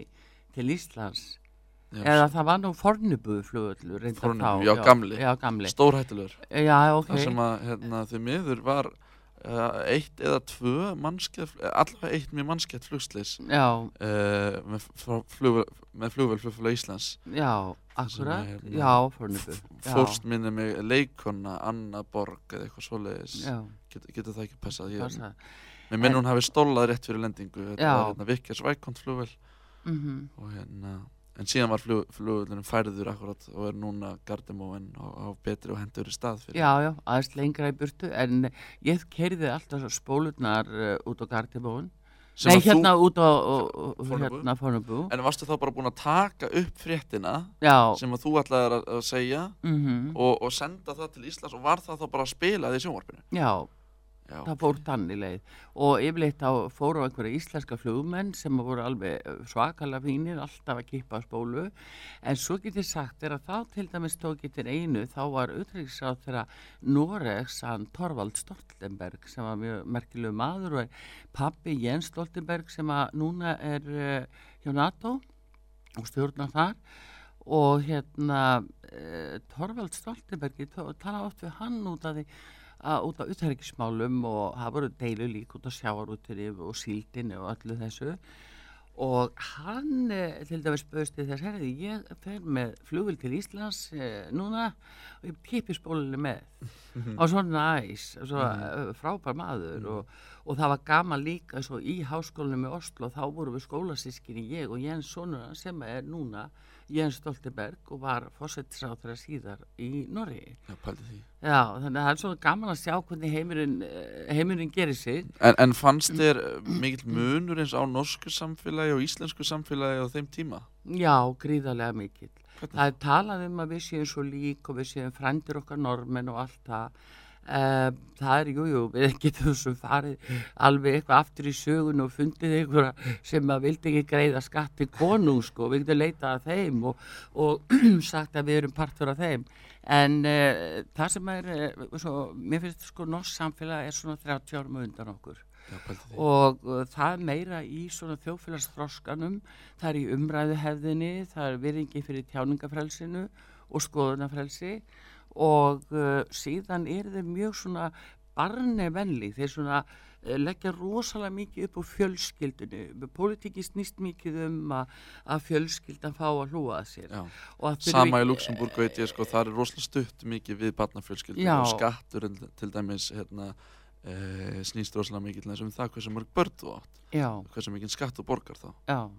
Og þetta er mjög athyglisvert og ég saknaði svo mikið að sjá ekki sko meira að sett fram stefna hérna á Íslandi að tryggði einhvern stöðuna þannig að það þurfi ekki að vera 4 útivinnur af því að fjölskyldan þarf að bæta við svo mikill aukavinnu til að enda náu saman. Þú það var meiri tíma með börnunum og ég bara eins og sko ég lenti því að bara einn morgun var bara bankað upp og heyrðu þú átt barn, þú ert að fara á gönguskíði með barnið þitt og ég bara hvað? Hver var það sem kom og sagði það? Það var bara nágrannavaktin. Já. Þeir eru með nágrannavakt og það er allir reknir á skíði. What? Er nágrannavakt? Já, það er bara nágrannavakt inn í hverfánum. Er það launað? Nei. Get ég ekki fengið að vera nágrannavaktan í hverjunni á mér? Já, þú bara taktuð að þér. En þetta er bara fyrirkomulag sem er akseptera hjá þeim og sérstaklega út af börnunum að þau séu ekki skilin út undan, fá vera með og líka til þess að fá útiveruna á þá sem eru fullorðnir. Og fólk bara að fara á skíði, gönguskíði, þú ert ekki með mönnum eða þú ert ekki gönguskíði. Það er rosalega flott hefðarna hjá þeim. Alveg svakalega, þetta er alveg, já, ég var bara komin upp í Holmenkollan í viss af. Svo fór maður bara með hitaði kakó og smurði ostabrauð og var borða út í skógi með dóttur sinni, þetta er alveg yndislega. Þetta er svona verðmæta samverustundir. Já, ég get vel ímyndað með það. Já. Og þannig að þetta ég var yfir mér hrifin að búa í Noregi og mér fannst svakalega fínt að vera og vann sérst líka hjá norska útvarpinu og sjónvarpinu og með íslenska frétti þar. Og var það full staða? Nei, bara svona hluta af því ég var alltaf í námi líka eða þegar ég var í háskólanum. Og en ég var nokkur sem send til Íslandsbyrlinis út af alls konar fréttum sem voru að koma að gera upp og meðal annars þegar leiðtogafundurum var í Höfða þá komum við með sko risa herflugvél sem að lána öll tækin yfir á RÚV og þau voru sett upp í okkur. Já, sæl. Já, og þá var ég með og svo var náttúrulega annað ævintýri sem við getum bara ekki annað en minnst á af því að nú er Eurovision tíminn. Já, styttist í það. Já, styttist í það. Og það var einmitt hljósti Bobbysocks sem að vann fyrir Noreg og sló nú alveg í gegn og landi fór á hvolf og yfir því og með laginu Lati Svinge og það var ákveðið þá að næsta keppni færi fram í Bergen í Noregi. Þá í fyrsta skipti fengu Íslendingar að taka þátt í keppninni. Hvað, 1984 eða? 6, er það ekki? Já. Ég man það ekki. Já, skiptum ekki öllu en ég held ég með að þá komu þau Helga Möller og Æsi hópurinn, Pálmi Gunnarsson og Eiríkur og það var, já, og þá var ég mitt líka með frétti sko fyrir íslenska sjónvarpið og reyndar norska líka hluta til. Þannig að þú varst kannski svona pínu fulltrúi íslenska fjölmiðla í tengslum við þetta verkefni hérna úti. Já, ég var náttúrulega alveg beintengd og vann fyrir fréttastofu, RÚV líka og þá sama það að hérna Ísland náði mjög langt í veðböngum fyrirfram, það var bara búið að spá jafnvel að IC-hópurinn yrði í 3. til 4. sæti samkvæmt veðböngum. Það gekk nú ekki eftir. Nei, en samt sko þetta var alveg frábært og þetta alveg... En af hverju heldur að veðbankar hafi spáð þessu svona hátt en síðan að þetta enda svona hrikalega neða? Já, þetta er ekki slæm framistæða sko í þessum, þetta er ekki slæm framistæða skal segja, eða svona þetta hvernig fyrirkomulagið er. En það kannski aðal á þeim tíma að það var sendt myndband og ofsalega flott myndband frá IC-hópnum sem var kynnt í öllum löndum og myndbandi bjóðan Egill Eðvarsson til pródúsent í Ríkissjónvarpinu sem náttúrulega galdra maður hann svo fær og ofsalega flinkur og gerði þetta svo vel og allir sem komu að því og þau líka sko IC-hópurinn, þau gerði þetta bara æðislega vel. En þá fór þetta þannig fram hins vegar að það var Gunni Þórðar sem að styrði hljómsveitinni. Það var hinum megin í salnum í Gríkhallinn þannig að það hélst ekki alveg í hendur hljóð og mynd. Þannig að þetta var áðurinn sem var breytt í fyrirkomulagið í keppninni.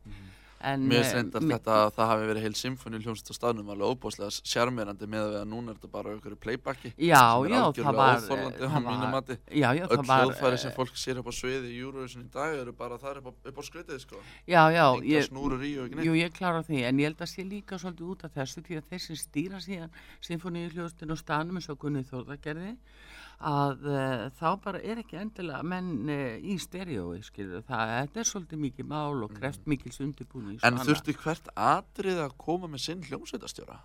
Já, það var svoleiðis, það var ekki bara einn hljómsveitarstjóri fyrir... Nei. En ég get vel ímyndað mér að það hafi mögulega skapað eitthvað rugling þar sem að sko engin hljómsveitarstjóri stjórnar eins og þú ert að skipta hljómsveitarstjóri til hvert lag. Jesús. En það var náttúrulega bara hvert lag til í sínu landi og var komið sína æfingu en þessi IC-hópu var okkur mjög til sóma, þau voru ofsalega til sóma og hefur verið gaman að fylgjast með þessu. Þetta er lag sem hefur fylgt þjóðinni alla tíð síðan. Já, en til dæmis þegar ég kom tilbaka til Íslands að þá, mér fannst að margan haft mjög erfitt að koma tilbaka og það var vegna þess að þá fannst mér, ég sjá Íslands samfélagi allt öðru ljósi og mér fannst allt öðru eitthvað svo, það var svo allt öðruvísi. Og hvað hátt? Ég veit ekki, mér er svona að maður lappa svolítið inn í einhvern veginn, það er svo mikið að kjafta og slúðri og það sem væri bara ekki leyft í Noregi, skilur ég, svona það væri bara ekki acceptera. Við vorum aldrei langt og eftir þar og margt svona sem var ekki alveg, það var ekki alveg komið í fullan þroska held ég. En samt ekki þetta svona samhengi að kannski milli kjaftasagna og eins og tjáningafrelsi eða hvað? Já, það er spurning hvort það kemur undan ekki að hænan. Já. Og kjaftasögur hafa meira með að gera samfélagsgerðina og hvernig við sko ákvaða svona hvert er okkar mentalitet, á hvað stigi erum við og það náttúrulega hefur orðið gríðarleg breyting á Íslandi bara núna á svona í þessu nýaldarhyggja eins og ég verið að minnast á áðan og allur rétt trúnaðurinn og allt það er svona það er bara eitthvað þróun sem okkur stendur ákveðin ógn af, ég verið að segja það.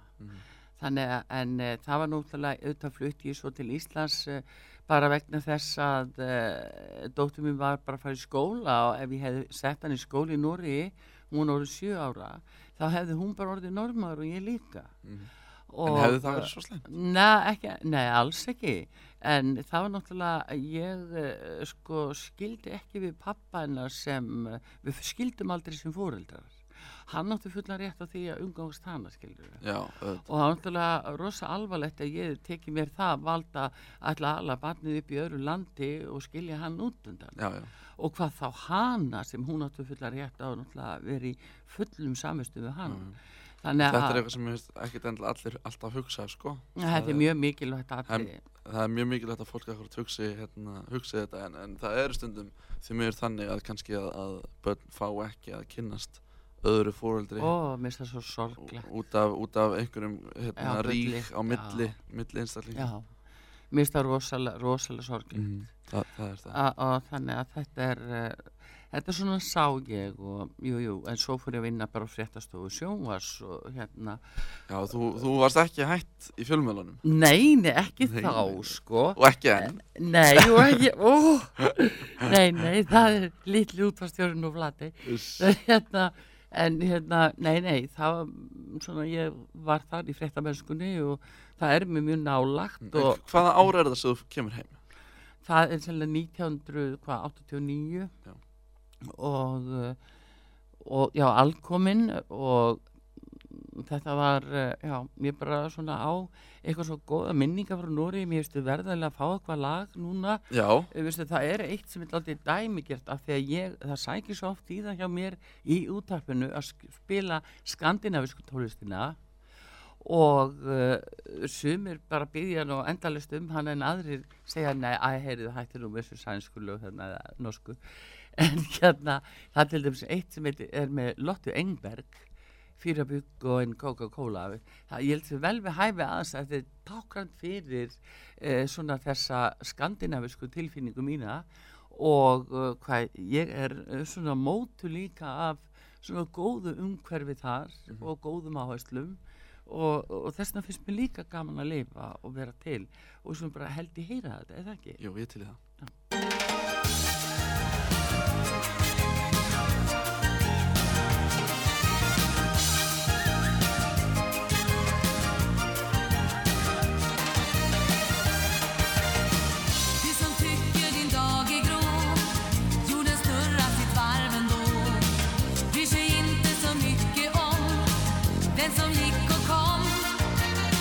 Snart så skiner en sol igen och en blommande äng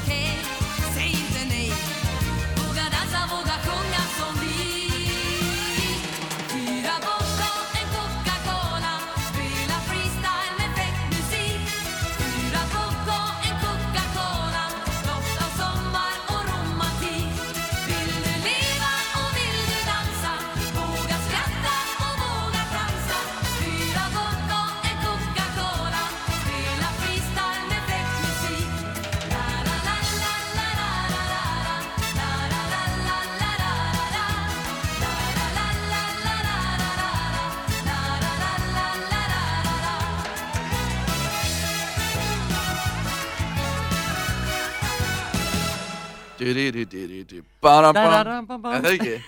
Ég var að fíla þetta fyllir í svæp sem kom hann í lokið þar sem fólk var eitthvað woohoo, Já, eitthvað Coca-Cola, Figg og Coca-Cola. Já, ekta skandinavist. heldur betur. En Já. komum inn á það, kæru hlustandi, þú ert að hlusta á unga fólkið og við erum að spjalla við hvern? Hver er það með okkur? Ekki gott að segja. Það er ekki gott að segja. Nei. Eigum nokkuð eitthvað að vera að tala um það? Nei, Arnþrúður Karlsdóttir, útvarpsstjóri.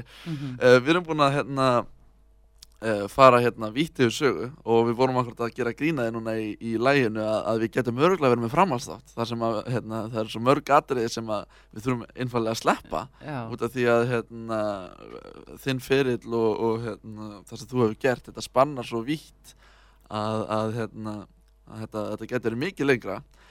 En þú komst heim eftir Noreg og fórst að vinna á fréttastofu, eða ekki? Jú, á fréttastofu RÚV. Fréttastofu RÚV og fórst síðan að vinna sem fréttastjóri á Bylgjunni? Jú, svo var ég beðin að taka að mér að vera fréttastjóri á Bylgjunni því að Bylgjan var þá bara að slíta barskónu, var bara 30 ára og þeir voru að reyna að halda í það að hafa fréttir og fréttatíma og annað, svo ég tók að mér það að vera fréttastjóri á tímabili vegna þess að ég hafði svona gert önnur framtíðar áform og var reyndar svona margt búið að breytast í mínu lífi sem að kannski býður betri tíma en ég giftist seinni manninu mínum og ég eignaði son minn alveg yndislegan Einar Karl? Já, Einar Karl. Framkvæmdastjóri út á sögu? Já, segðu.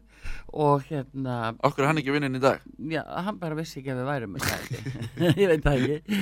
En ég ásist á 2 börn alveg yndisleg og 2 barnabörn, Aldís og Gísla Galdur. Þetta eru bara... Gísli Galdur? Já, þetta eru bara gullin í lífið mínu. Já, okay. Þetta er æði. Okay. Heyrðu, en þá aftur á móti í svona millitíðinni í þessu öllu að ég hefði ætlað mér, ég fór í lögfræði við Háskóla Íslands og var þar og síðan allt inni fór ég í pólitík og endaði á Alþingi sem var að þingmaður og það var nú meira fjörið.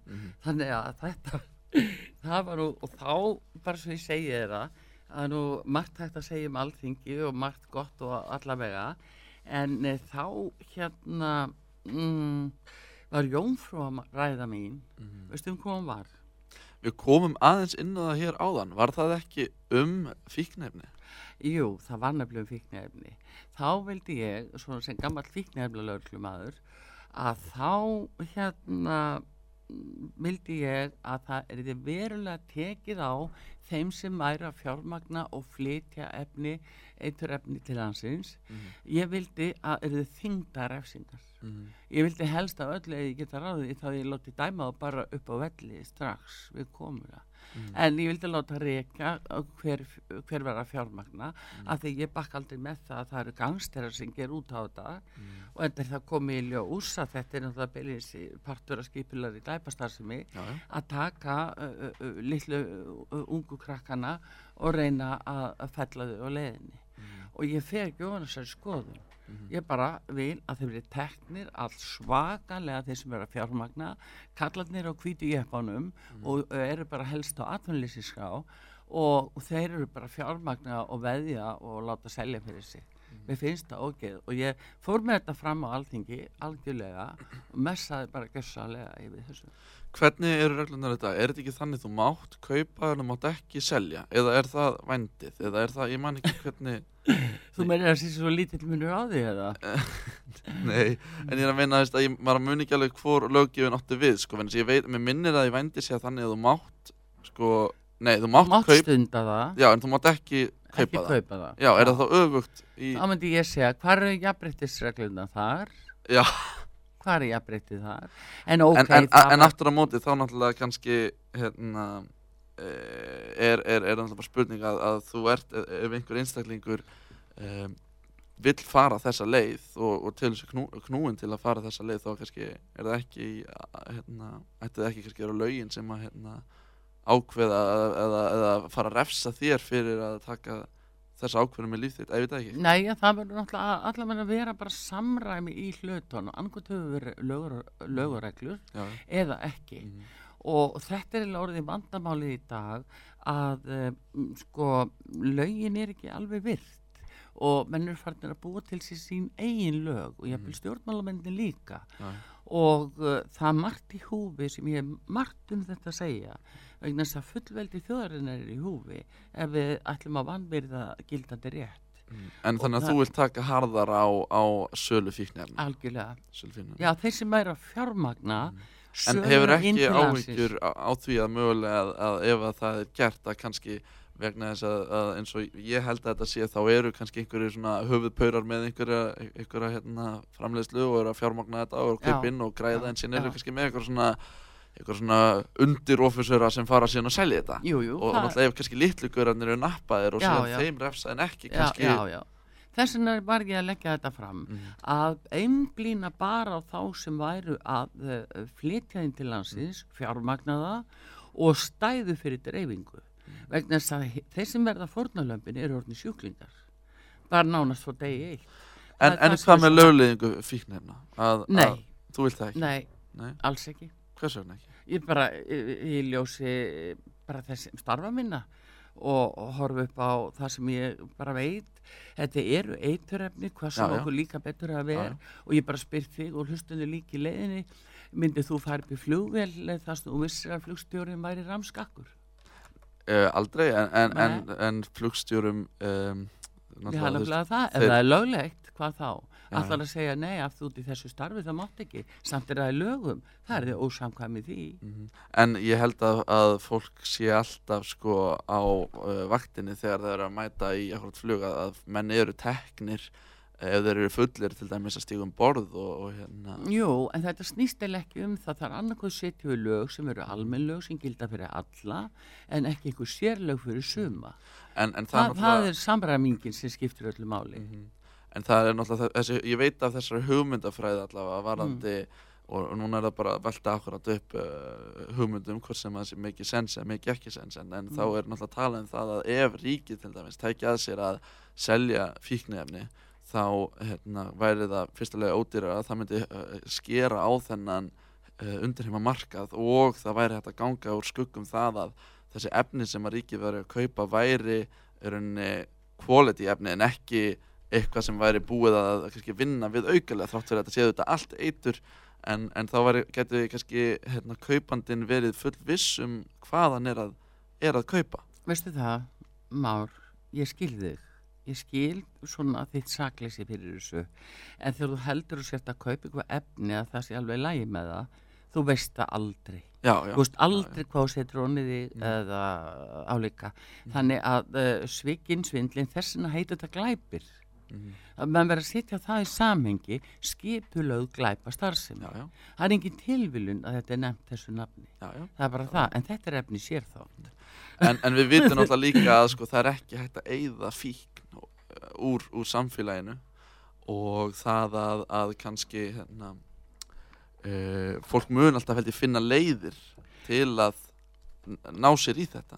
Já, sko, menn finnst sér alltaf einhvern farveg en það er spurning allar að hafa hann sko inn í ískapnum hjá fólki og bara heimsending eða þá að allar að láta fólk hafa svolítið fyrir því og við berum ábyrgð á því ef aðgengi er mikið af slíku þá berum við bara ábyrgð á því sem samfélag að við erum líka að ögra heilsufari fólks og velferð og heilsufari, það er bara það gæti mögulega stuðlað af auknu aukinni neyslu það er nú það en eins og ég segi, ég skal bjóða þér í sérþátt þetta algjörlega en hvert vorum við komin, heyrðu við vorum sérst búin að vera á Alþingi og síðan, ég var þar en síðan fer ég yfir á útvarpssögu og aftur inn í útvarpsmennskuna fyrir 18 árum í raun og veru. Þú ert ekki stofnandi útvarpssögu, það var ekki ykkur eða hvað? Já, sko, raunverulega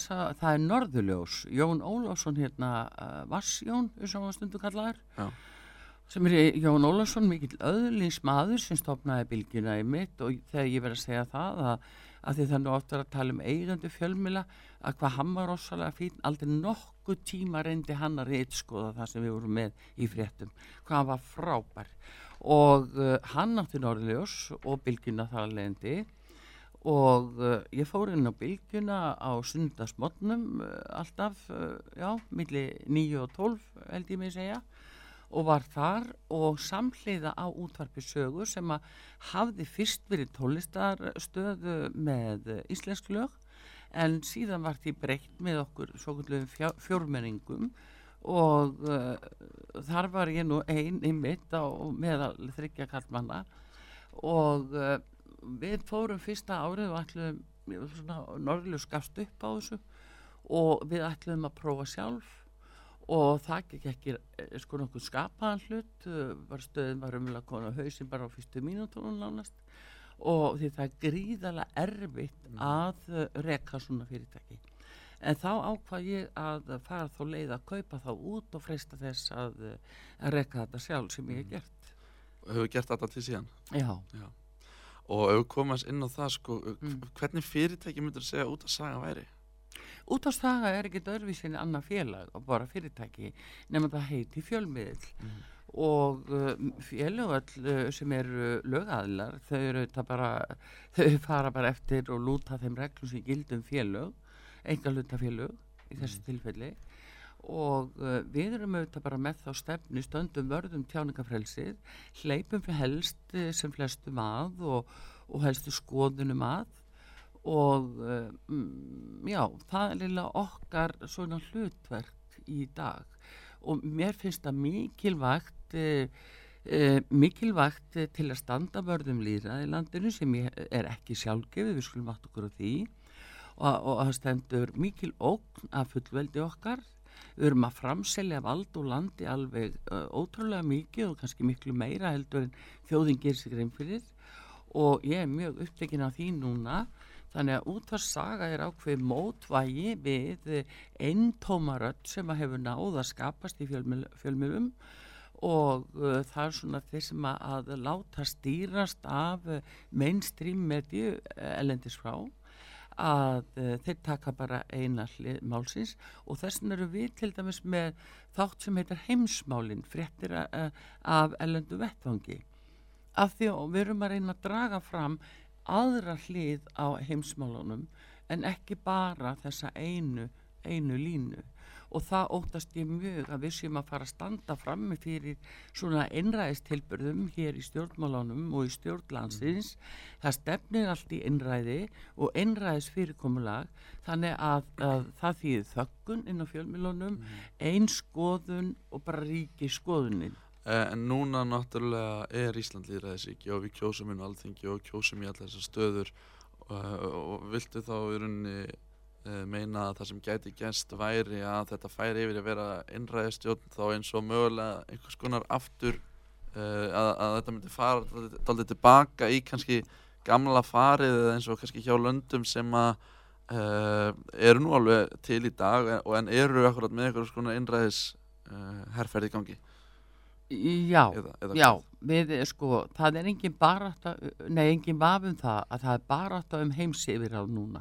Við erum stödd inn í þeim kafla og okkur stendur mesta vá núna í mínum huga fyrir utan alla glæpastarfsemina þá er mesta hættan svo að við gleymum fullveldi landsins og framseljum vald úr landi. Eins og hvað vald? Já, ég tek sem dæmi núna að við sjáum það að fullveldi það felur það í sér að við ráðum öllum okkar málum sjálf jafnt á láðilegi sem landi og innan 12 sjómílna. Er það ekki meira, er það ekki 200? Nei, það er efnahagslögsagan, það er annað. Já. Og þannig við erum að passa okkur á því að innan 12 sjómílna ráðum við öllu bóstalega. Við erum aftur á móti núna og nýjasta dæmir í sambandi við COVID. COVID er ekki stóra málið. Stóra málið er ákvörðun stjórnvalda og hversu mikið þau hafa framsalt stýringavaldið á aðgerðum, sóttvörnum og öðru slíku til annara landa og til ESB til dæmis. Og mér sýnist að sá samningu sem falið núna dyggilega í heilbrigðisráðuneytinu, hann gæti ef til falið það í sér að það væri fullveldisbrot og það væri brot á stjórnarskránni þarna. Mér leikur forvitna á að vita hvert innihaldið af því að fyrirskipunum aðgerðir kemur erlendis frá. Hún ekki sjálfsbrottin á þjóðfélaginu. Það að tala allar þessar lockdown aðgerðir sem verið að viðhafa þá hér? Ekki endilega það kannski partur á prógraminu, en það meira sjáðu, það sko, samningur felur það í sér að við séum að taka og fáum til okkar efni sem við kallum bóluefni sem á bullandi tilraunastigi. Enginn getur sagt til afleiðingar af því innihaldi. Og hvað hryllileg áhrif geta orðið af því. Óttast þú þetta bóluefni? Já, sko, ég óttast það. Ég vil bara ekki láta sprauta mig með efni sem á tilraunastigi. Þetta bylting í lífvísindum og allt annað form á innihaldi heldur við þekkjum í gegnum tíðina. Og ég vil ekki að sóttvarnalæknir hafi heimild að koma heim til mín með lögregluna og geti farið og sagt ég má skera skurð og handlegginn náður og setja efni inn í því. Þannig eru lögin núna í dag og ég beinlinis staldra mjög við þessi sóttvarnalög sem var verið að samþykja. Allt tala landamæri og það sé bara útlendingarnir að koma með þetta. Þetta blekkingin, þetta bullið.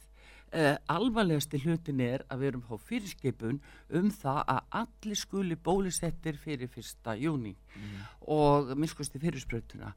Það hættulegt okkur. En hefur þér boðist bóluefni? Já. Og hefur þú þegið bóluefni? Nei. Þú afþakkaðir bóluefni? Já. En hins vegar að þá svo staða núna fékk sóttvarnalæknir heimil til þess að ná í alla þá sem tók ekki bóluefni að þau verðumst ekki hafa val, hefur hann heimil til að fara sækja okkur, beita okkur lögregluvaldi og setja efni inn í okkur. Og þetta verði ég að segja að við erum komið stýringu erlendis frá, þetta efni með skilyrt markaðsleyfi.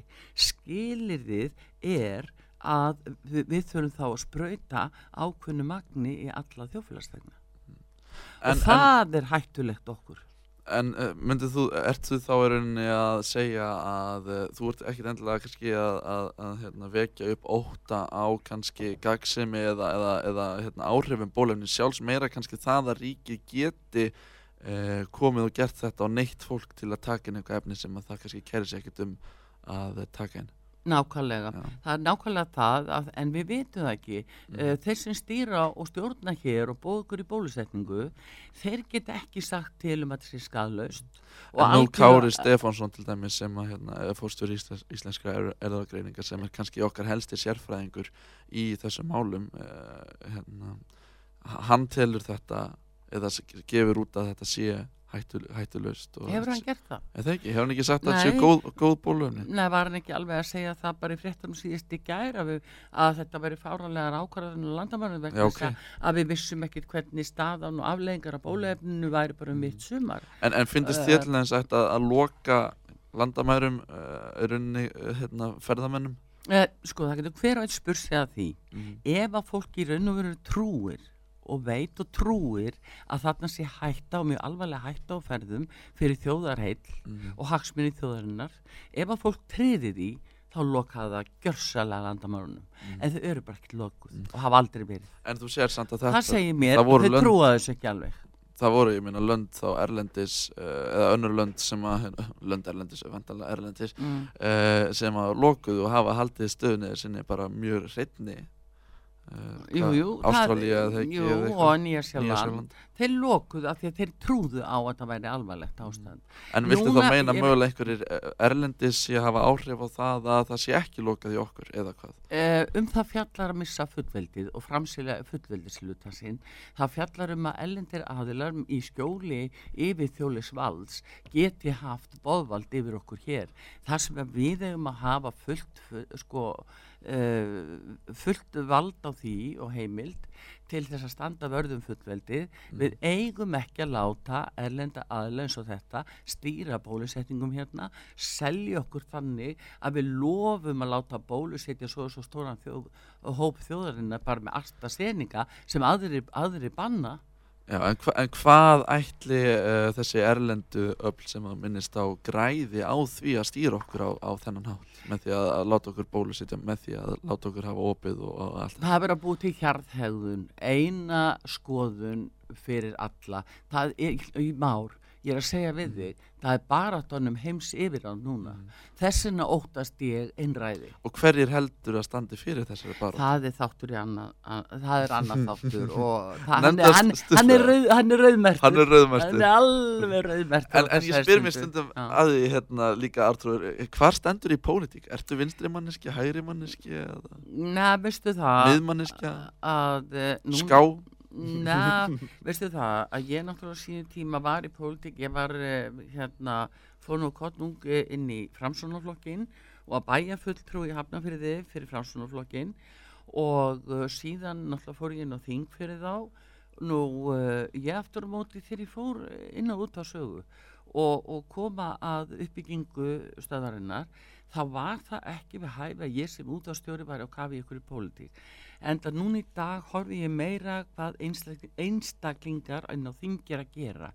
Sko, mér finnst vera rosalega margt gott fólk inn á Alþingi og margir sem eru algjörlega svo sannfærðir að þessi að gera allt sitt besta og allt og ég veit að því að reyna það, en mesta hættan er svo að sé vera að blekkja þingmenn og það segi ég nú kannski bara því að nú ég búin að sitja og lengi í lögfræðinni.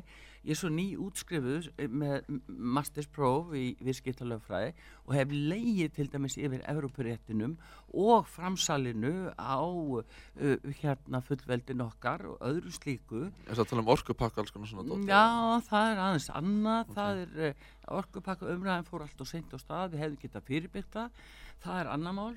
En mér finnst núna við þurfum að vakna gríðarlega upp út af bólusetningunni. Af hverju er þetta svona dýrmætt að láta alla bólusetja sig með efni sem er ekki tilbúið fyrir en 2023 ár. Það eru 2 ári í það án að menn vita hvort þetta ber einhvern árangur. Vegna þess að þeir eru með skilyrtt markaðsleyfi og þá verður tekin ákvörðun hvort þeir fái markaðsleyfi til frambúðar.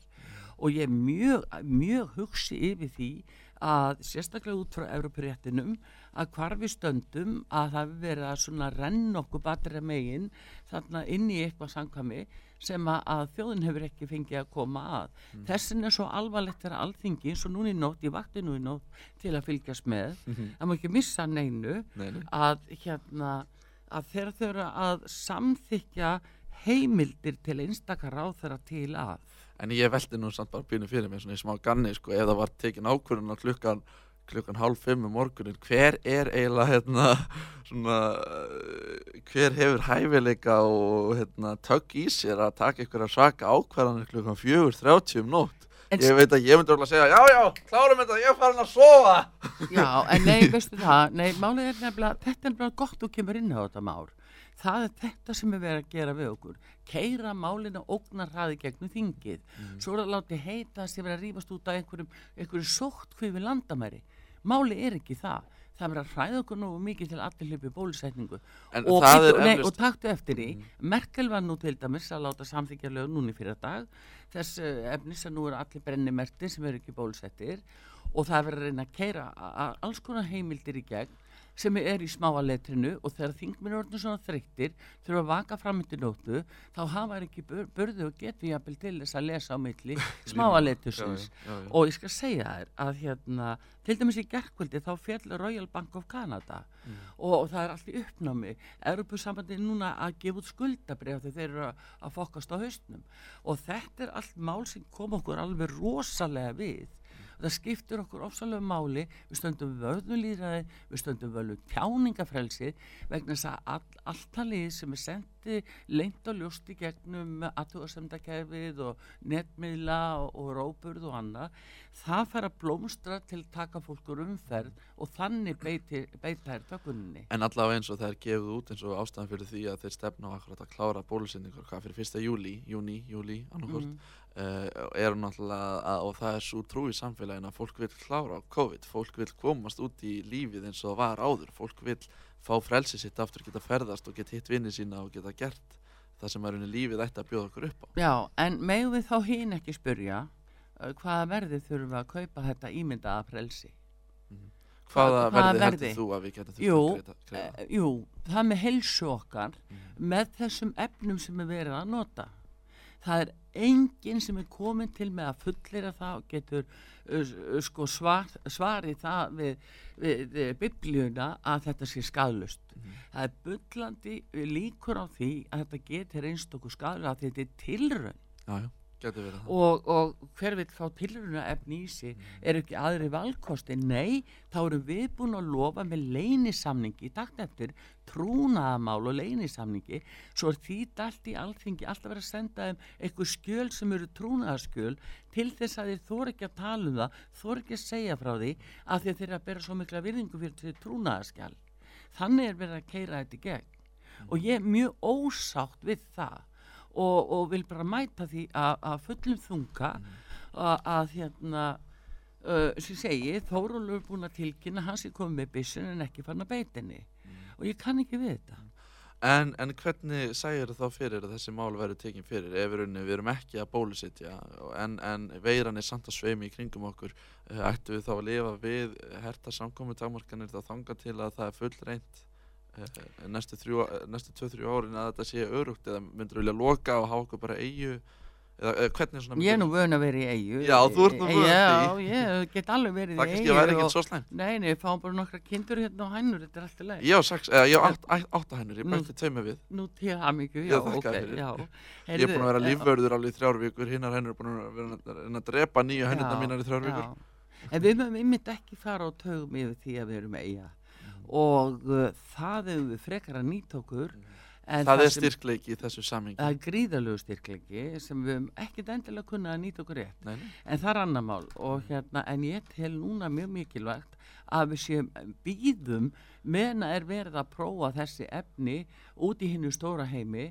Við höfum bara alveg að því að heilsa okkar er í húfi. Heilsa okkar. Þannig það er ekki aftur tekið ef þú fær sprautur sem að virkar öfugt á því. Það er ekkert að sjúga það út aftur. Nei. En sæði þú þá í rauninni fyrir þér að kannski landin eru bara lokað í þá kannski 2 ár og fólk myndi þá lifa eðlilegu lífi innanlands þangað til að það er búið að full sanna að bóluefnið sé í lagi og sé örugt. Er það eitthvað sem þú segir fyrir þér? Ekki endilega það. Ég held að við eigum að nýta öll þau lyf, breiðvirkandi lyf sem eru til og voru til eins og Ivermectin sem að var til en það var tekið úr umferðbeinlis og bannað að nota það gegn COVID. Annars hefðu þessi lyfjarisar ekki fengið neyðarleyfi sem þeir þurftu að fá og veistu hverju þurftu neyðarleyfi, svo var ekki hægt að sækja þá til skaðabóta ef að illa fer. Og áður en að áhrifin fara að koma í ljós hvað fólk veikist jafnvel af bólusetningunni og þessum efnum að þá þarf að vera búið að bólusetja alla sem fljótt eins hratt og hægt er. Ég vil hægja algjörlega bólusetningunni, gott og vel höfum við landamæra eftir þetta bara jújú, en engin læti. Við erum ekki sætt við þetta og verið að segja okkur. En þannig að þú myndir frekar vilja kannski að fólk myndir bara smitast og fá bara eitthvað lyf við því? Já, það eru til fyrirbyggjandi lyf eins og ég segi að þau höfðu gert sitt gagn og voru búin að gera sitt gagn í 35 ár meðal annars Nóbelsverðlaun veitt fyrir þeim 2015. Þannig að það var ekki ástæða til að banna það en það er líka óásættanlegt að það var banna beinlínis af því að það var það víkja fyrir tilraunarlyfum. Já, það er náttúrulega svolítið sérstætt. Já, af því það eru lyfjarísarnir sem vilja hafa það þannig og þá alveg eftir að ræða það líka af heilindum hver eru hagsmunatengsli þarna á milli aðila, hversu mikið tengjast er Íslandi og hver er að fá borga fyrir hvað. Þannig að við skulum bara horfa gagnrýnum augum á þetta mál, ekki láta dálið okkur eins og búið að gera við þjóðuna finnst mér í gegnum RÚV núna alveg í heilt ár, það búið að misnota RÚV alveg rosalega og það er alveg sorgarsaga að sjá það. Og það er bara dáleysla í gangi og fólk þorir ekki annað en að hlýða hjörðinni því að sá sem setur sig upp á móti og segir, nei, herru, ég ætla að beita gagnrýni hugsun. Nú ætla ég bara að draga upp heimspeki og dustar ekki að gagnrýni hugsun. Það er bara sagt, nei, herru, hann er alveg ómögulegur þessi. Og það er eitthvað sem þú hefur verið duglega að gera í gegnum tíðina, akkurat að segja, nei, þetta gengur ekki, eða segja þína skoðanir bara hreint út og láta það bara flakka. Já, af því ég beiti gagnrýni hugsun, ég lærði heimspeki. En hefur það eitthvað tímann komið í koll á þér að segja þína skoðanir opinberlega eða hefur eitthvað tímann fundið fyrir einhverjum fordómum eða út í samfélaginu? Já, ég ger ekki hana að taka við þeim en Hvernig þá? það er bara partur af daglegu lífi að það er líka efni í næsta þátt en það er alveg sér þáttur það, vegna þess að þetta er aðferð sem er beitt á Íslandi núna, ég sé þetta alveg frá hruni, vestnaði alveg gríðarlega eftir hrun þegar að byrjaði þöggunin og þá líka takt eftir á sama tímamár að einmitt 1. desember 2009 þá tók gildi Lissabon-sáttmáli sem hefur gríðarlega áhrif á breytingu á EES-samningnum sem við erum aðilar að. Hann var mjög góður fyrir 27 árum þegar við fórum þar inn en það bara búið að breyta hann svo mikið sem að hefur verið farið bakdæramegin með til þjóðarinnar þannig að við vitum ekki alveg að þetta yfirþjóðlega valdi fara að ráða miklu meira heldur en að fullveldi okkar segir til En ég veit alveg samt wake up, segi ég En það er alveg klart mál eins og þegar þessi EES-samningur til að byrja með var settur inn að það var ekkert alltaf held ég að vera fylgjónum eins og við horfum bara til stöðu fallara eða innan gæsalappa fallara, blindra og sjónskertra að eins og þegar ég var að alast upp ég þurfti að fara til Luxemborgar þráttur að vera í lögum að þyrfti að sinna mér og mínu þörfum og uppfylla mér öll tæki og tólsi þyrfti á að halda, það var ekkert gert þannig að það hefur nú ekkert alltaf verið að fylgja öllu þótt fyrir að standi kannski. Nei, ég veit, en gott þú segir þetta vegna þess að spurði þið þá fyrir hvern var samningunum gerður Já, ég veit ekki Sameiginlegt markaðssvæði Það ekki? Já.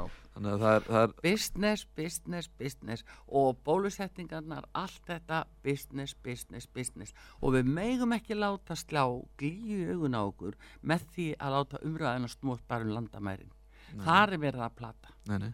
En mér er alltaf áhugavert að þú nefnir hana eða ég spurði út í þessa gagnrýni kannski að fólk sem er ekki sammálaðir og þú segist bara taka því það er nú ekkert alltaf auðvelt að taka kannski gagnrýni og sérstaklega ef það er að koma með jákvæða gagnrýni og síðan er til neikvæð gagnrýni og ertu með eitthvað dæmi fyrir okkur eða getur þú sagt okkur eitthvað það sem að kannski þér var bara eða það sem að var kannski aðeins svona hoggið á þinn hlut bara út í samfélaginu út af þínum skoðunum? Já, það er til dæmis alveg núna við veitum að það verið að beita það er náttúrulega samfélagsmiðlar notaðar alveg gríðarlega þeir eru notaðar til að ráðast af fólki og þeir sem er ekki með rétta skoðanir það þeir fá fyrir ferðina þar og ég er náttúrulega 100 sinnum lent þar svo Þannig að fólk kannski að senda dónuleg skilaboð eða kommentakerfinu Já, en það er nú ekki máli heldur mér meira að það er líka reynd að þakka niður og núna er þetta þessi kultúr að bara þakka algjörlega útskúfa og það verið að gera það við okkur hér á sögu að við erum ekki rétt trúnaðar við föllum ekki inni og dansandi eftir einhverju einni röddu við opnum á alla raddir þannig að mér finnst allt í lagi að fá gagnrýni og endilega ekki tala við fullt af fólki sem er ekki sammála mér ég leyfi þeim öllum samt að tala og fá að koma sínu að. Það finnst mér lykilatriði. En eins og förnum vegi bara eins og þegar þú er bara út í búð eða eitthvað út í samfélaginu, finnur þú eitthvað tíma fyrir fordómið þar á þeim vettvangi? Nei, ekki svo. Mér finnst nú miklu meira að fólk fyrir að segja mér í trúna, mikið rosalegi sammálaðir en guð, ég þurfi ekki að segja það. En pældi hvað það er sorglegt að fólk þurfi að segja slíka að hrósa í trúna? Já, við heyrum það mjög gjarnan hér á sögu. Af því að fólk er svo hrætt við umhverfið og svo hrætt við að verða tekið fyrir ef að það lýsir einhverju skoðun sinni sem að fellur ekki alveg í þetta kram sem ég segi er verið að stýra núna upp í RÚV alveg mjög markvisst og við erum að trúa bara einni skoðun, við erum bara að trúa þessu, við erum bara að trúa þessi vondu, þessi góður. Þetta er heimslínan sem að því miður hefur náð allt og ríkum tökum á okkar þjóðfélagi. Nú er náttúrulega bólusendingarna alltaf komnar frekar langt og það er kannski eitthvað erfitt að stoppa núna. Það er bara alls ekki komnar langt. Ekki? Nei. En það er hins vegar þessi áætlun. Það er verið að segja allir 1. júní, allir þetta og allir hitt. Veitu hvernig ætlaðu að fara því að fylgja því eftir nema til þess að nýta sér þessa klásúlu í sóttvarnalögunum, 5. greinina, að sóttvarnalækni með lögregluaðstoð láta taka þig og neyða þig, hann má rista skurð á þig, hann má stingi þig, setja efnin í þig og þetta flaut nú í gegnum þingið, allir sváðu nú meina þetta fór í gegn. Nei, ég segi svona, þetta er rosa alvarlegt. En eins og þessi fyrir umræða eins og varandi sóttvarnarhótelum, finnst þér að megi skikka fólk til að fara í sóttkví á sóttvarnarhótelum í 5 daga og neyða fólk til þess að vera þar til þess að forða að fólk sé mögulega að svindla á sóttkví sem fólk að gera til mér. Nei, í rauninni ekki. Nei? Mér finnst það ekki. Mér finnst aðalmáli vera að þetta þarf að vera eitthvað valkvætt, en hins vegar, ég segi þetta bara aftur og ég bara byrja að meðtaka það. Ef að fólk tryði því að það væri raunverulega stórkostleg hætta af COVID, það væri eitthvað sem væri ólæknandi og bráðdrepandi, þá væri þau löngu búin að loka landinu. Einmitt.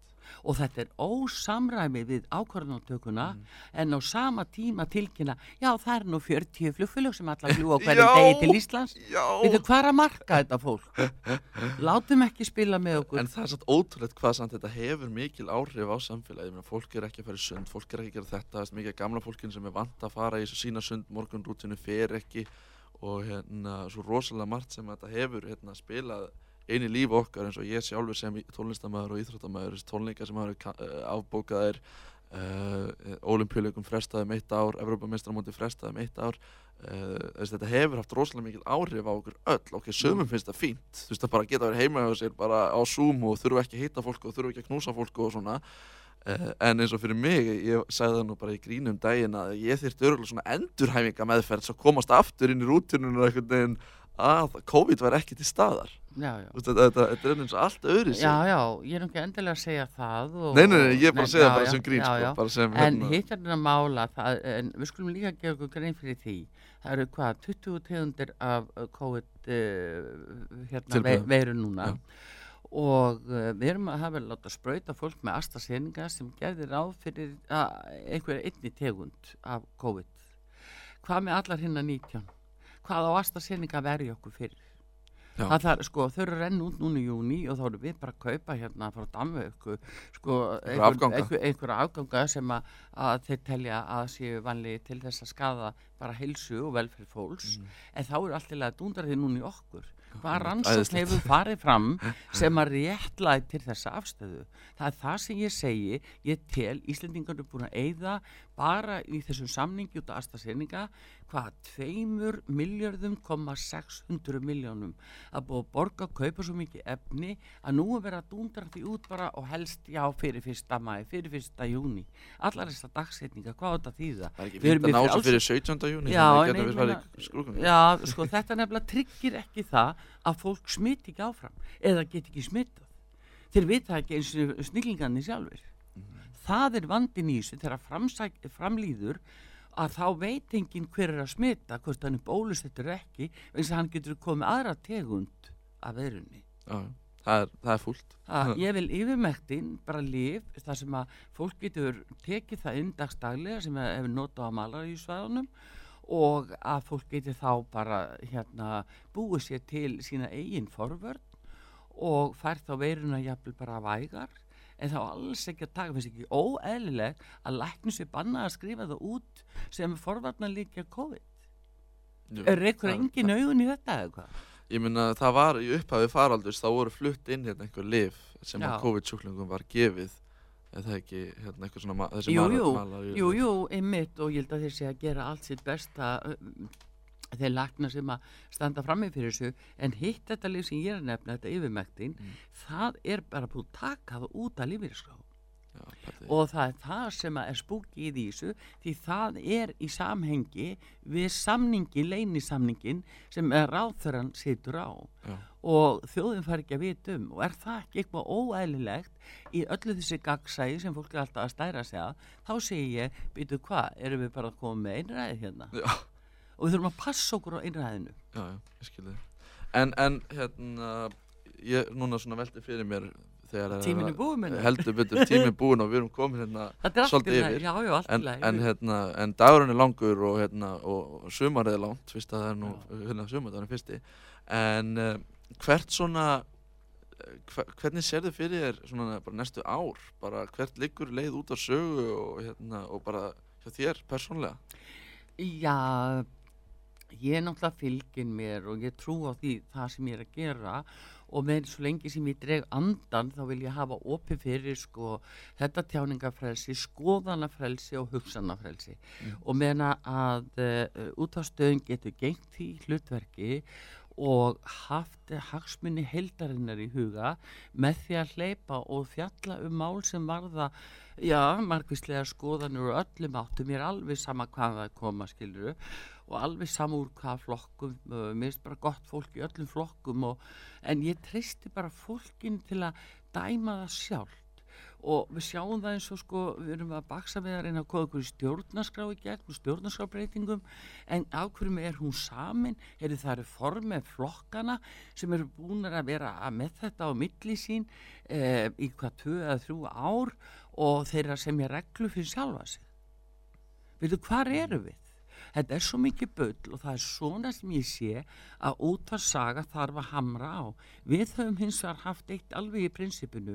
Við ráðumst ekki á einstaklinga. Við aftur á móti ráðumst á kerfið og fylgjumst vel með alþingi og öllu lagasetningunni og erum að hamra því að það sé ekki verið að ganga á réttindi okkar gagnvart stjórnarskránni. Við erum mjög upptekin af henni og viljum fylgja þeim línum og nú varðandi sko samkeppnislutan inn á fjölmiðlamarkaði, það er náttúrulega líka efni annað þá. Já, náttúrulega RÚV sem er á Já, og þá ætlum ég líka bara benda á það að RÚV er beggja megin borðsins og ég vitna aftur þá í Evrópuréttin sem ég nú alveg lesið og lært bara utanbókar að ég sé hvergi heimild í Evrópulöggjöfinni sem að segir það að RÚV megi hafa forréttindastöðu bæði á auglýsingamarkaði og nefskatt. Við hinni fjölmiðlarnir, ef að RÚV er á auglýsingamarkaði, þá við hinni fjölmiðlarnir rétt á því að fá hluta nefskatti, þar sem að fólki bara gert frjálst að merkja við hvaða stöð fær eða fjölmiðl fær stuðninginn, af því að við erum öll að veita almannaþjónustu, það búum við að kenna það. Og þetta hlutverk RÚV er eiginlega ekkert orðið öðruvísin okkar hinna nema þeir eru orðnir enga stöð fyrir ráðandi stjórnvöld og það er mjög alvarlegt vegna þess að það er notað til þess að koma á ákveðni sko stefnu í gang og ég segi hættan er svo að RÚV búi hjálpi til við að búa til einræði. Já, en segi, þetta er allt rosalega áhugaverið punktar sem að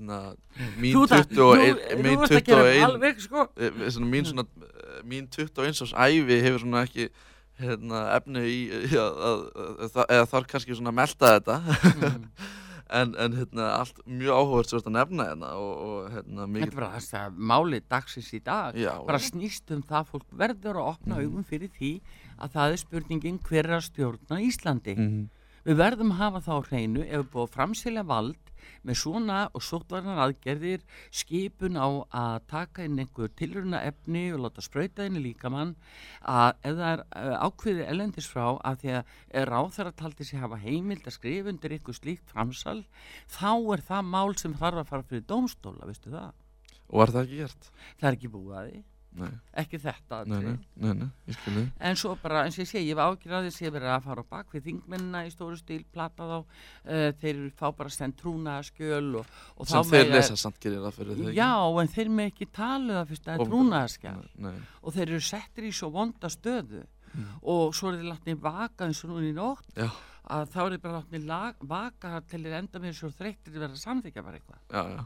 Þetta er alveg eins og svona horfirta við mér.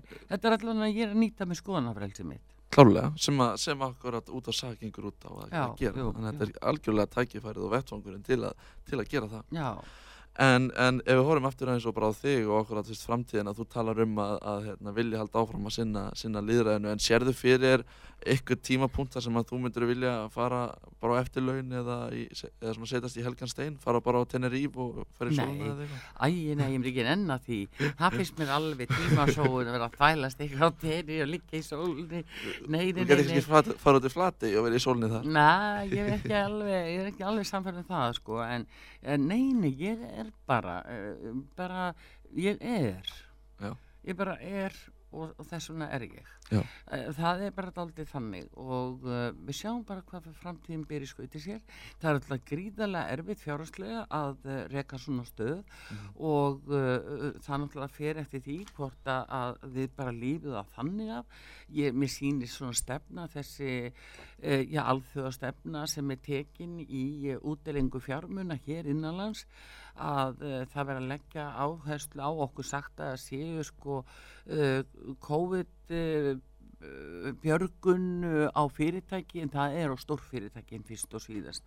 Og þá trúi ég því að þarna sé verið að tengja við stefnu sem alþjóðleg að eyða litlu fyrirtækjunum og við þurfum að standa vörð það að sé ekki verið að þakka niður í röddum þó að jafnvel einhversi fámennuhópur en það ekki þar með satt hans í lítil. Hann mjög útbreiddur. Já, og það akkurat pínu svona áhugavert líka. Það þessi eins og nefnir að fyrirtæki fái það ekki greitt ef að það sýnir fram á tap út af COVID og svona, og þá sé eitthvað styrkur frá ríkinu sem kemur inn í það. En mér finnst það stundum dálítið svona áhugavert að pæla í því, sko, hvað með afreksíþróttamenn sem að akkurat þurfa, ef hónlega spara mig, sem að ég þurfti að taka nokkur æfingastopp alveg í margar vikur. En ég sjálfsög bara mitt fyrirtæki og minn árangur erlendum keppnum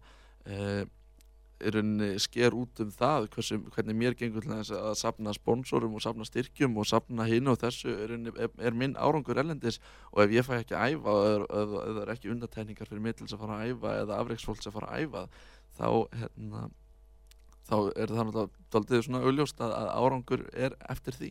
Já. Það alltaf í íþróttunum við þekkjum þá þú þarft að vera alla daga í rauninni. Já. Og ég segi líka með tónlistamennin og listafólki að við höfum nú það alveg hreint stórkostlegt tónlistafólk og ég voru að horfa einmitt á tónlistaverðlaunum núna daginn. Þú hefði nú alveg mátt vera þar og fleiri góðir og mér finnst svo frábært að hlusta á allt þetta unga fólk, allar ungu söngkonunnar. Það eitthvað gríðalega flott söngkennsla í gangi. Það bara skýtur kollunum hver að fætur hannari og þið og þú og fleiri, herra Hnetusmjör og hvað allir heita þarna. Þú veist, mér finnst þetta æðislegt hvað mikið gróska hjá ykkur og það þarf bara að hlúa akkurat að þessari grein. Að hófnum? Já.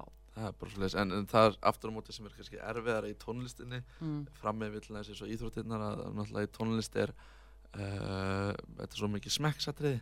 Já. Maður spyr sig af hverju á kannski að styrkja þennan listamann fram yfir hinn listamannin. Hafa almennar reglur. Það skiptir ofsalega miklu máli að séu ekki sérreglur heldur almennar reglur. Já. Það gengur jafnt yfir alla. Algjörlega. Það er bara svoleiðis. En Arnþrúður, ef við ekki að segja þetta bara nokkuð gott hjá okkur í dag. Jú, við erum bara snúið að daska. Jú, heldur betur. Ekki máli. En eins og segja, bara takk æðislega fyrir að koma í viðtalinu hjá unga fólkinu á þinn eigin útastöð. Já. Og ég held að hlustendur og ég sjálfur alltaf hafði bara mjög gaman að því að fá að kynnast þér betur og hvaða mann Arnþrúður Karlsdóttir útvarpsstjóri hefur að geyma. Já, en veistu það að ég ætla að fá að senda unga fólkinu skilaboð. Já, endilega. Að muna það að setja sér markmið og reyna að ná þeim og líka reyna að halda þeim, því það ofta erfiðar að halda markmiðum heldur en að ná þeim, og líka það að læra una öðrum velgengni. Þetta eru afskaplega wise sem þetta lærir nefnilega í íþróttunum eins og þú örugglega þekkir, já. Að þú ert að læra að deila hæfileikum og svo eitthvað betri en þú út að fagna með þeim sem betri, út að læra að gleðjast með öðrum. Maður verður að geta samklast öðru fólki. Það er lykilatri vegna þess að hitt skila sér svo út í lífið. Þetta er rosalega fögur orð og ég held að þetta sé orð sem allir geta tekið til sín á hvaða aldri sem að þeir eru og eins og ég segi að það var bara ótrúlega gaman að fá að kynnast betur hvaða mann eða konu eða mannveru eða hvernig við viljum orða þetta þú hefur að geyma og ég vissum að þessi þáttur sé bara algjört gull að hafa gert þetta og að fólk fá að kynnast þér svona vel. Og hver veit nema að verði framhaldi einhvern tímann. En mér langar nú að koma samt inn að þegar ég sannfærði nú að koma í viðtal til mín að þá kom nú upp svo hugmynd að að þú myndir syngja lag hérna í lokin og þú tókst alveg vel í það og varst búin að velja eitthvað lag sem að þú ætlaði nú að syngja og varst að æfa það hér í gærkvöldi og Nei, ég vann nefnilega mitt ekki, ég fann ekki texta, það var vandamáli. Þú varst eitthvað að reyna. En ég var samt með það svolítið í huga, ég hefði nú svona á góðum degi, en svo náttúrulega, þú veist, þegar maður er að kafa að fylgjast með bæði erlendum og innlendum fréttum alltaf, þá má maður náttúrulega ekkert að þessu. Og þú varst að hringja mig og varst að segja, heyrðu, hefur ekki að breyta lag, finna eitthvað annað lag. Já, finna eitthvað annað. Og ég vil nú koma með svona SMS sem við sendum sem mér finnst algjörlega milljón, mér finnst alveg æðislegt, við vorum búin að ræða þetta lag og hvernig ætlum að gera þetta og svona og síðan kemur við með er alveg á raskatinu yfir þessu, að missa röddina fyrirfram. Já. Mér finnst það alveg æðislegt. Já, þetta bara svona. Þetta var bara akkurat þannig, ég var að fylgjast með þinginu, ég sá að þau voru að breyta og hvað þau verið að gera í sóttvarnalögunum og reyna að æfa lagið á meðan. Nei, ég var að reyna að finna það og ég fyndi þó ekki engan texta, skiljum, maður náttúrulega að kunna texta. Það er betra. Og svo fann ég engan texta og það versnaði, þá vandaðist máli. Svo ég sagði, ég er nú alveg á raskinnum út af þessu. Þú máttir alveg fá að heyra það. Já, það bara, þetta voru bara mjög skemmtilega orðið skilaboð og og eins og við gerum þetta síðar, þegar þú eru búin að fara og finna textan og læra hann utanbókar. Jú, og bara, ég get ekki verið að fylgjast með þinginu með það. Já. Klárt mál, en ég vona nú að þú fáir að hvíla því í kvöld en ekki að horfa á einhvern annan þátt alveg til 5:00 í nótt. Ég er að fara beint í erlendu fréttina núna því að svo ég segi Royal Bank of Canada var að falla og spurningum áhrif þess og hvort það ná eitthvað til okkar? Já, þetta eru svona kannski tengi áhrif, við sjáum til. Já. En eins og ég segi Arnþrúður, takk æðislega fyrir komuna og sömuleiðis kæru hlustandi, takk kærlega fyrir að hlusta hér í dag. Og hvað segir vildur þú? Takk fyrir mig, Már, og ég ætla bara að fá að fagna því að þú sért hér á stöðinni, bara svona eins og þú ert notalegur og skemmtilegur og hæfileikaríkur og það er nú ekki á hverjum degi sem maður tekur fólkin í dagskrá svona alveg blindandi en þú skast þetta aldrei úr og ég ætla að segja það út af hverju. En það er bara sumir hafa þetta í sér. Og svo finnst mér líka bara að þú verður yndislegur söngvari, þú ert með nýtt lag með Ívu sem ég langar ofsalega að fá að heyra og spila fyrir hlustendur. Takk fyrir mig. Það er bara ótrúlega fallega orðað, ég kann virkilega vel að meta þetta og sömuleiðis æðislegt að vera hjá okkur og fá einnig þetta tækifæri að tala í útvarpi og æfa mig að tala og kynna hluti og mér þykir bara ótrúlega vænt þetta verkefni. Já. Og það skiptir miklu máli að fara vel með það sem ég vona svo sannlega að ég sé að gera og sömuleiðis langar mig að koma út í kosmosina. Ég hef verið að heyra út undan mér, fólk tala þættina, tala unga fólkið og mér þykir bara afskaplega vænt þá sem að taka sér tíma og hlusta. En kæri hlustandi, hvort sem að sé hér í beinni útsendingunni í dag, í endurflutningi seinna eða podcastinu, ég heiti Már Gunnarsson, þú varst að hlusta á unga fólkið. Með okkur í dag var útvarpsstjóri Arnþrúður Karlsdóttir og við viljum bara óska hlustendum bara gleðilegs sumars, eigið gott sumar og við auðvitað verðum með okkur hér aftur í næstu viku og annars bara njótið dagsins og við ætlum að fá enda akkurat á Vinurinn vor, fyrst að það er nú sumardagurinn fyrsti sem er nýtt lag eftir mig og texti eftir góðan vinn minn Engil Bjart Einarsson sem kom nú hér í viðtal til okkar fyrir ekkert svo rosalega löngu síðan og já, akkurat Vinurinn vor og það er svona smá leikinn sena í upphafið þannig ekki láta ykkur bregða, það kemur smá tal en annars takk fyrir okkur og ég hlakka til að vera með okkur næst. Og við þökkum tæknimannu Jóhanni Kristjánssoni og segjum aftur gleðilegt sumar. Já, góðan daginn. Góðan daginn. Og hann fyrir eitt fullorðinn? Eitt fullorðinn, það er 1000 krónur. Yes, sir. Fyrirgeðu, elskan mín. Það er frítt fyrir fallaða. Já, ok. Læt ykkur fá armband. Geggjað, takk. Magga? Já. Rosa gaman að sjá þig. Sömuleiðis. Heyrðu, ratar ekki hérna? Jú, bara ekkert mál. Ok, heyrðu, við sjáumst. Afsakaðu. Ertu ekki að fylgja honum? Ha, hvað meinarðu? Ég meina, þú veist, ertu ekki hérna lið veislanans? Veisla? Hvað er veisla? Ertu ekki fylgdarmanneskjan hans? Nei, við erum bara vinir, sko. Heyrðu, þú ætlar þó ekki að fara að senda drenginn einan í sund? Afsakið, en ég er nú alveg fullfær að sjá mig sjálfur, sko. Aha. Er hann ekki alveg blindur eða hvað? Jú, en hvernig væri nú bara að láta hann hafa þetta armband, þannig að hann komist í sund? Ok, hérna. Já, hann er gætið minn. Þakka þér, kærlega. Já, einmitt það er þarna. Já. Góðan dag. Góðan daginn. Fyrir einn takk. Já. Ég er vanur þessu sko. Amma mín var nefnilega líka blind. Eða allavega undir það síðasta. Hérna er ska mín. Takk fyrir kannar. Ja. Er það ekki saman? Jú, einmitt, það er þarna. Takk fyrir. Fyrir fallaða.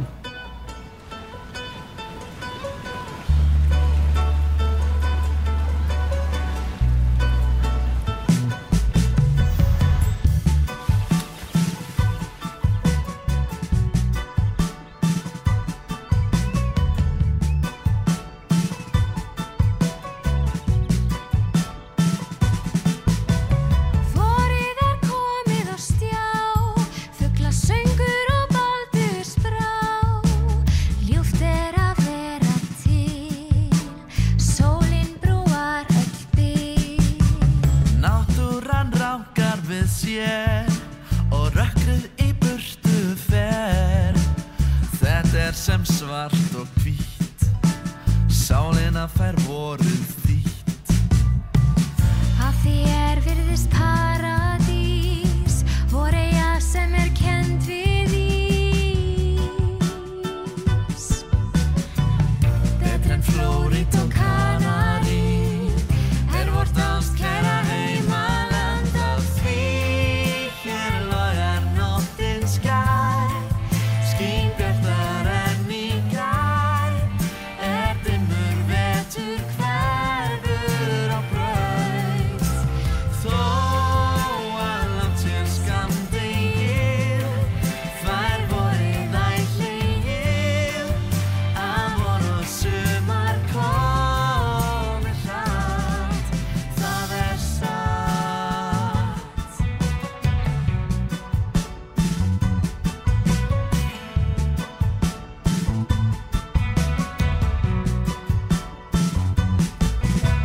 Fljótt breytist vor í sumar, á litríkum blómum lumar. Tré stíga sæludans og kæta sálum manns. Gullregn og hansarósir, lúpínu toppar ljósir. Himinninn heiðblái, líf á hverju strái. Af því virðist paradís, voreyja sem kennd við Ísland. Hér logar nóttin skær, skín bjartar en í gær. Dimmur vetur hverfur á braut, þó að langt sé skammdegið, fær vorið ætlegið, að vor og sumar komi hratt, það er satt. Vænasta jarðarparadís, Ísland úr vetrar dvalarís. Þjóðar ástin á landi ristir djúp.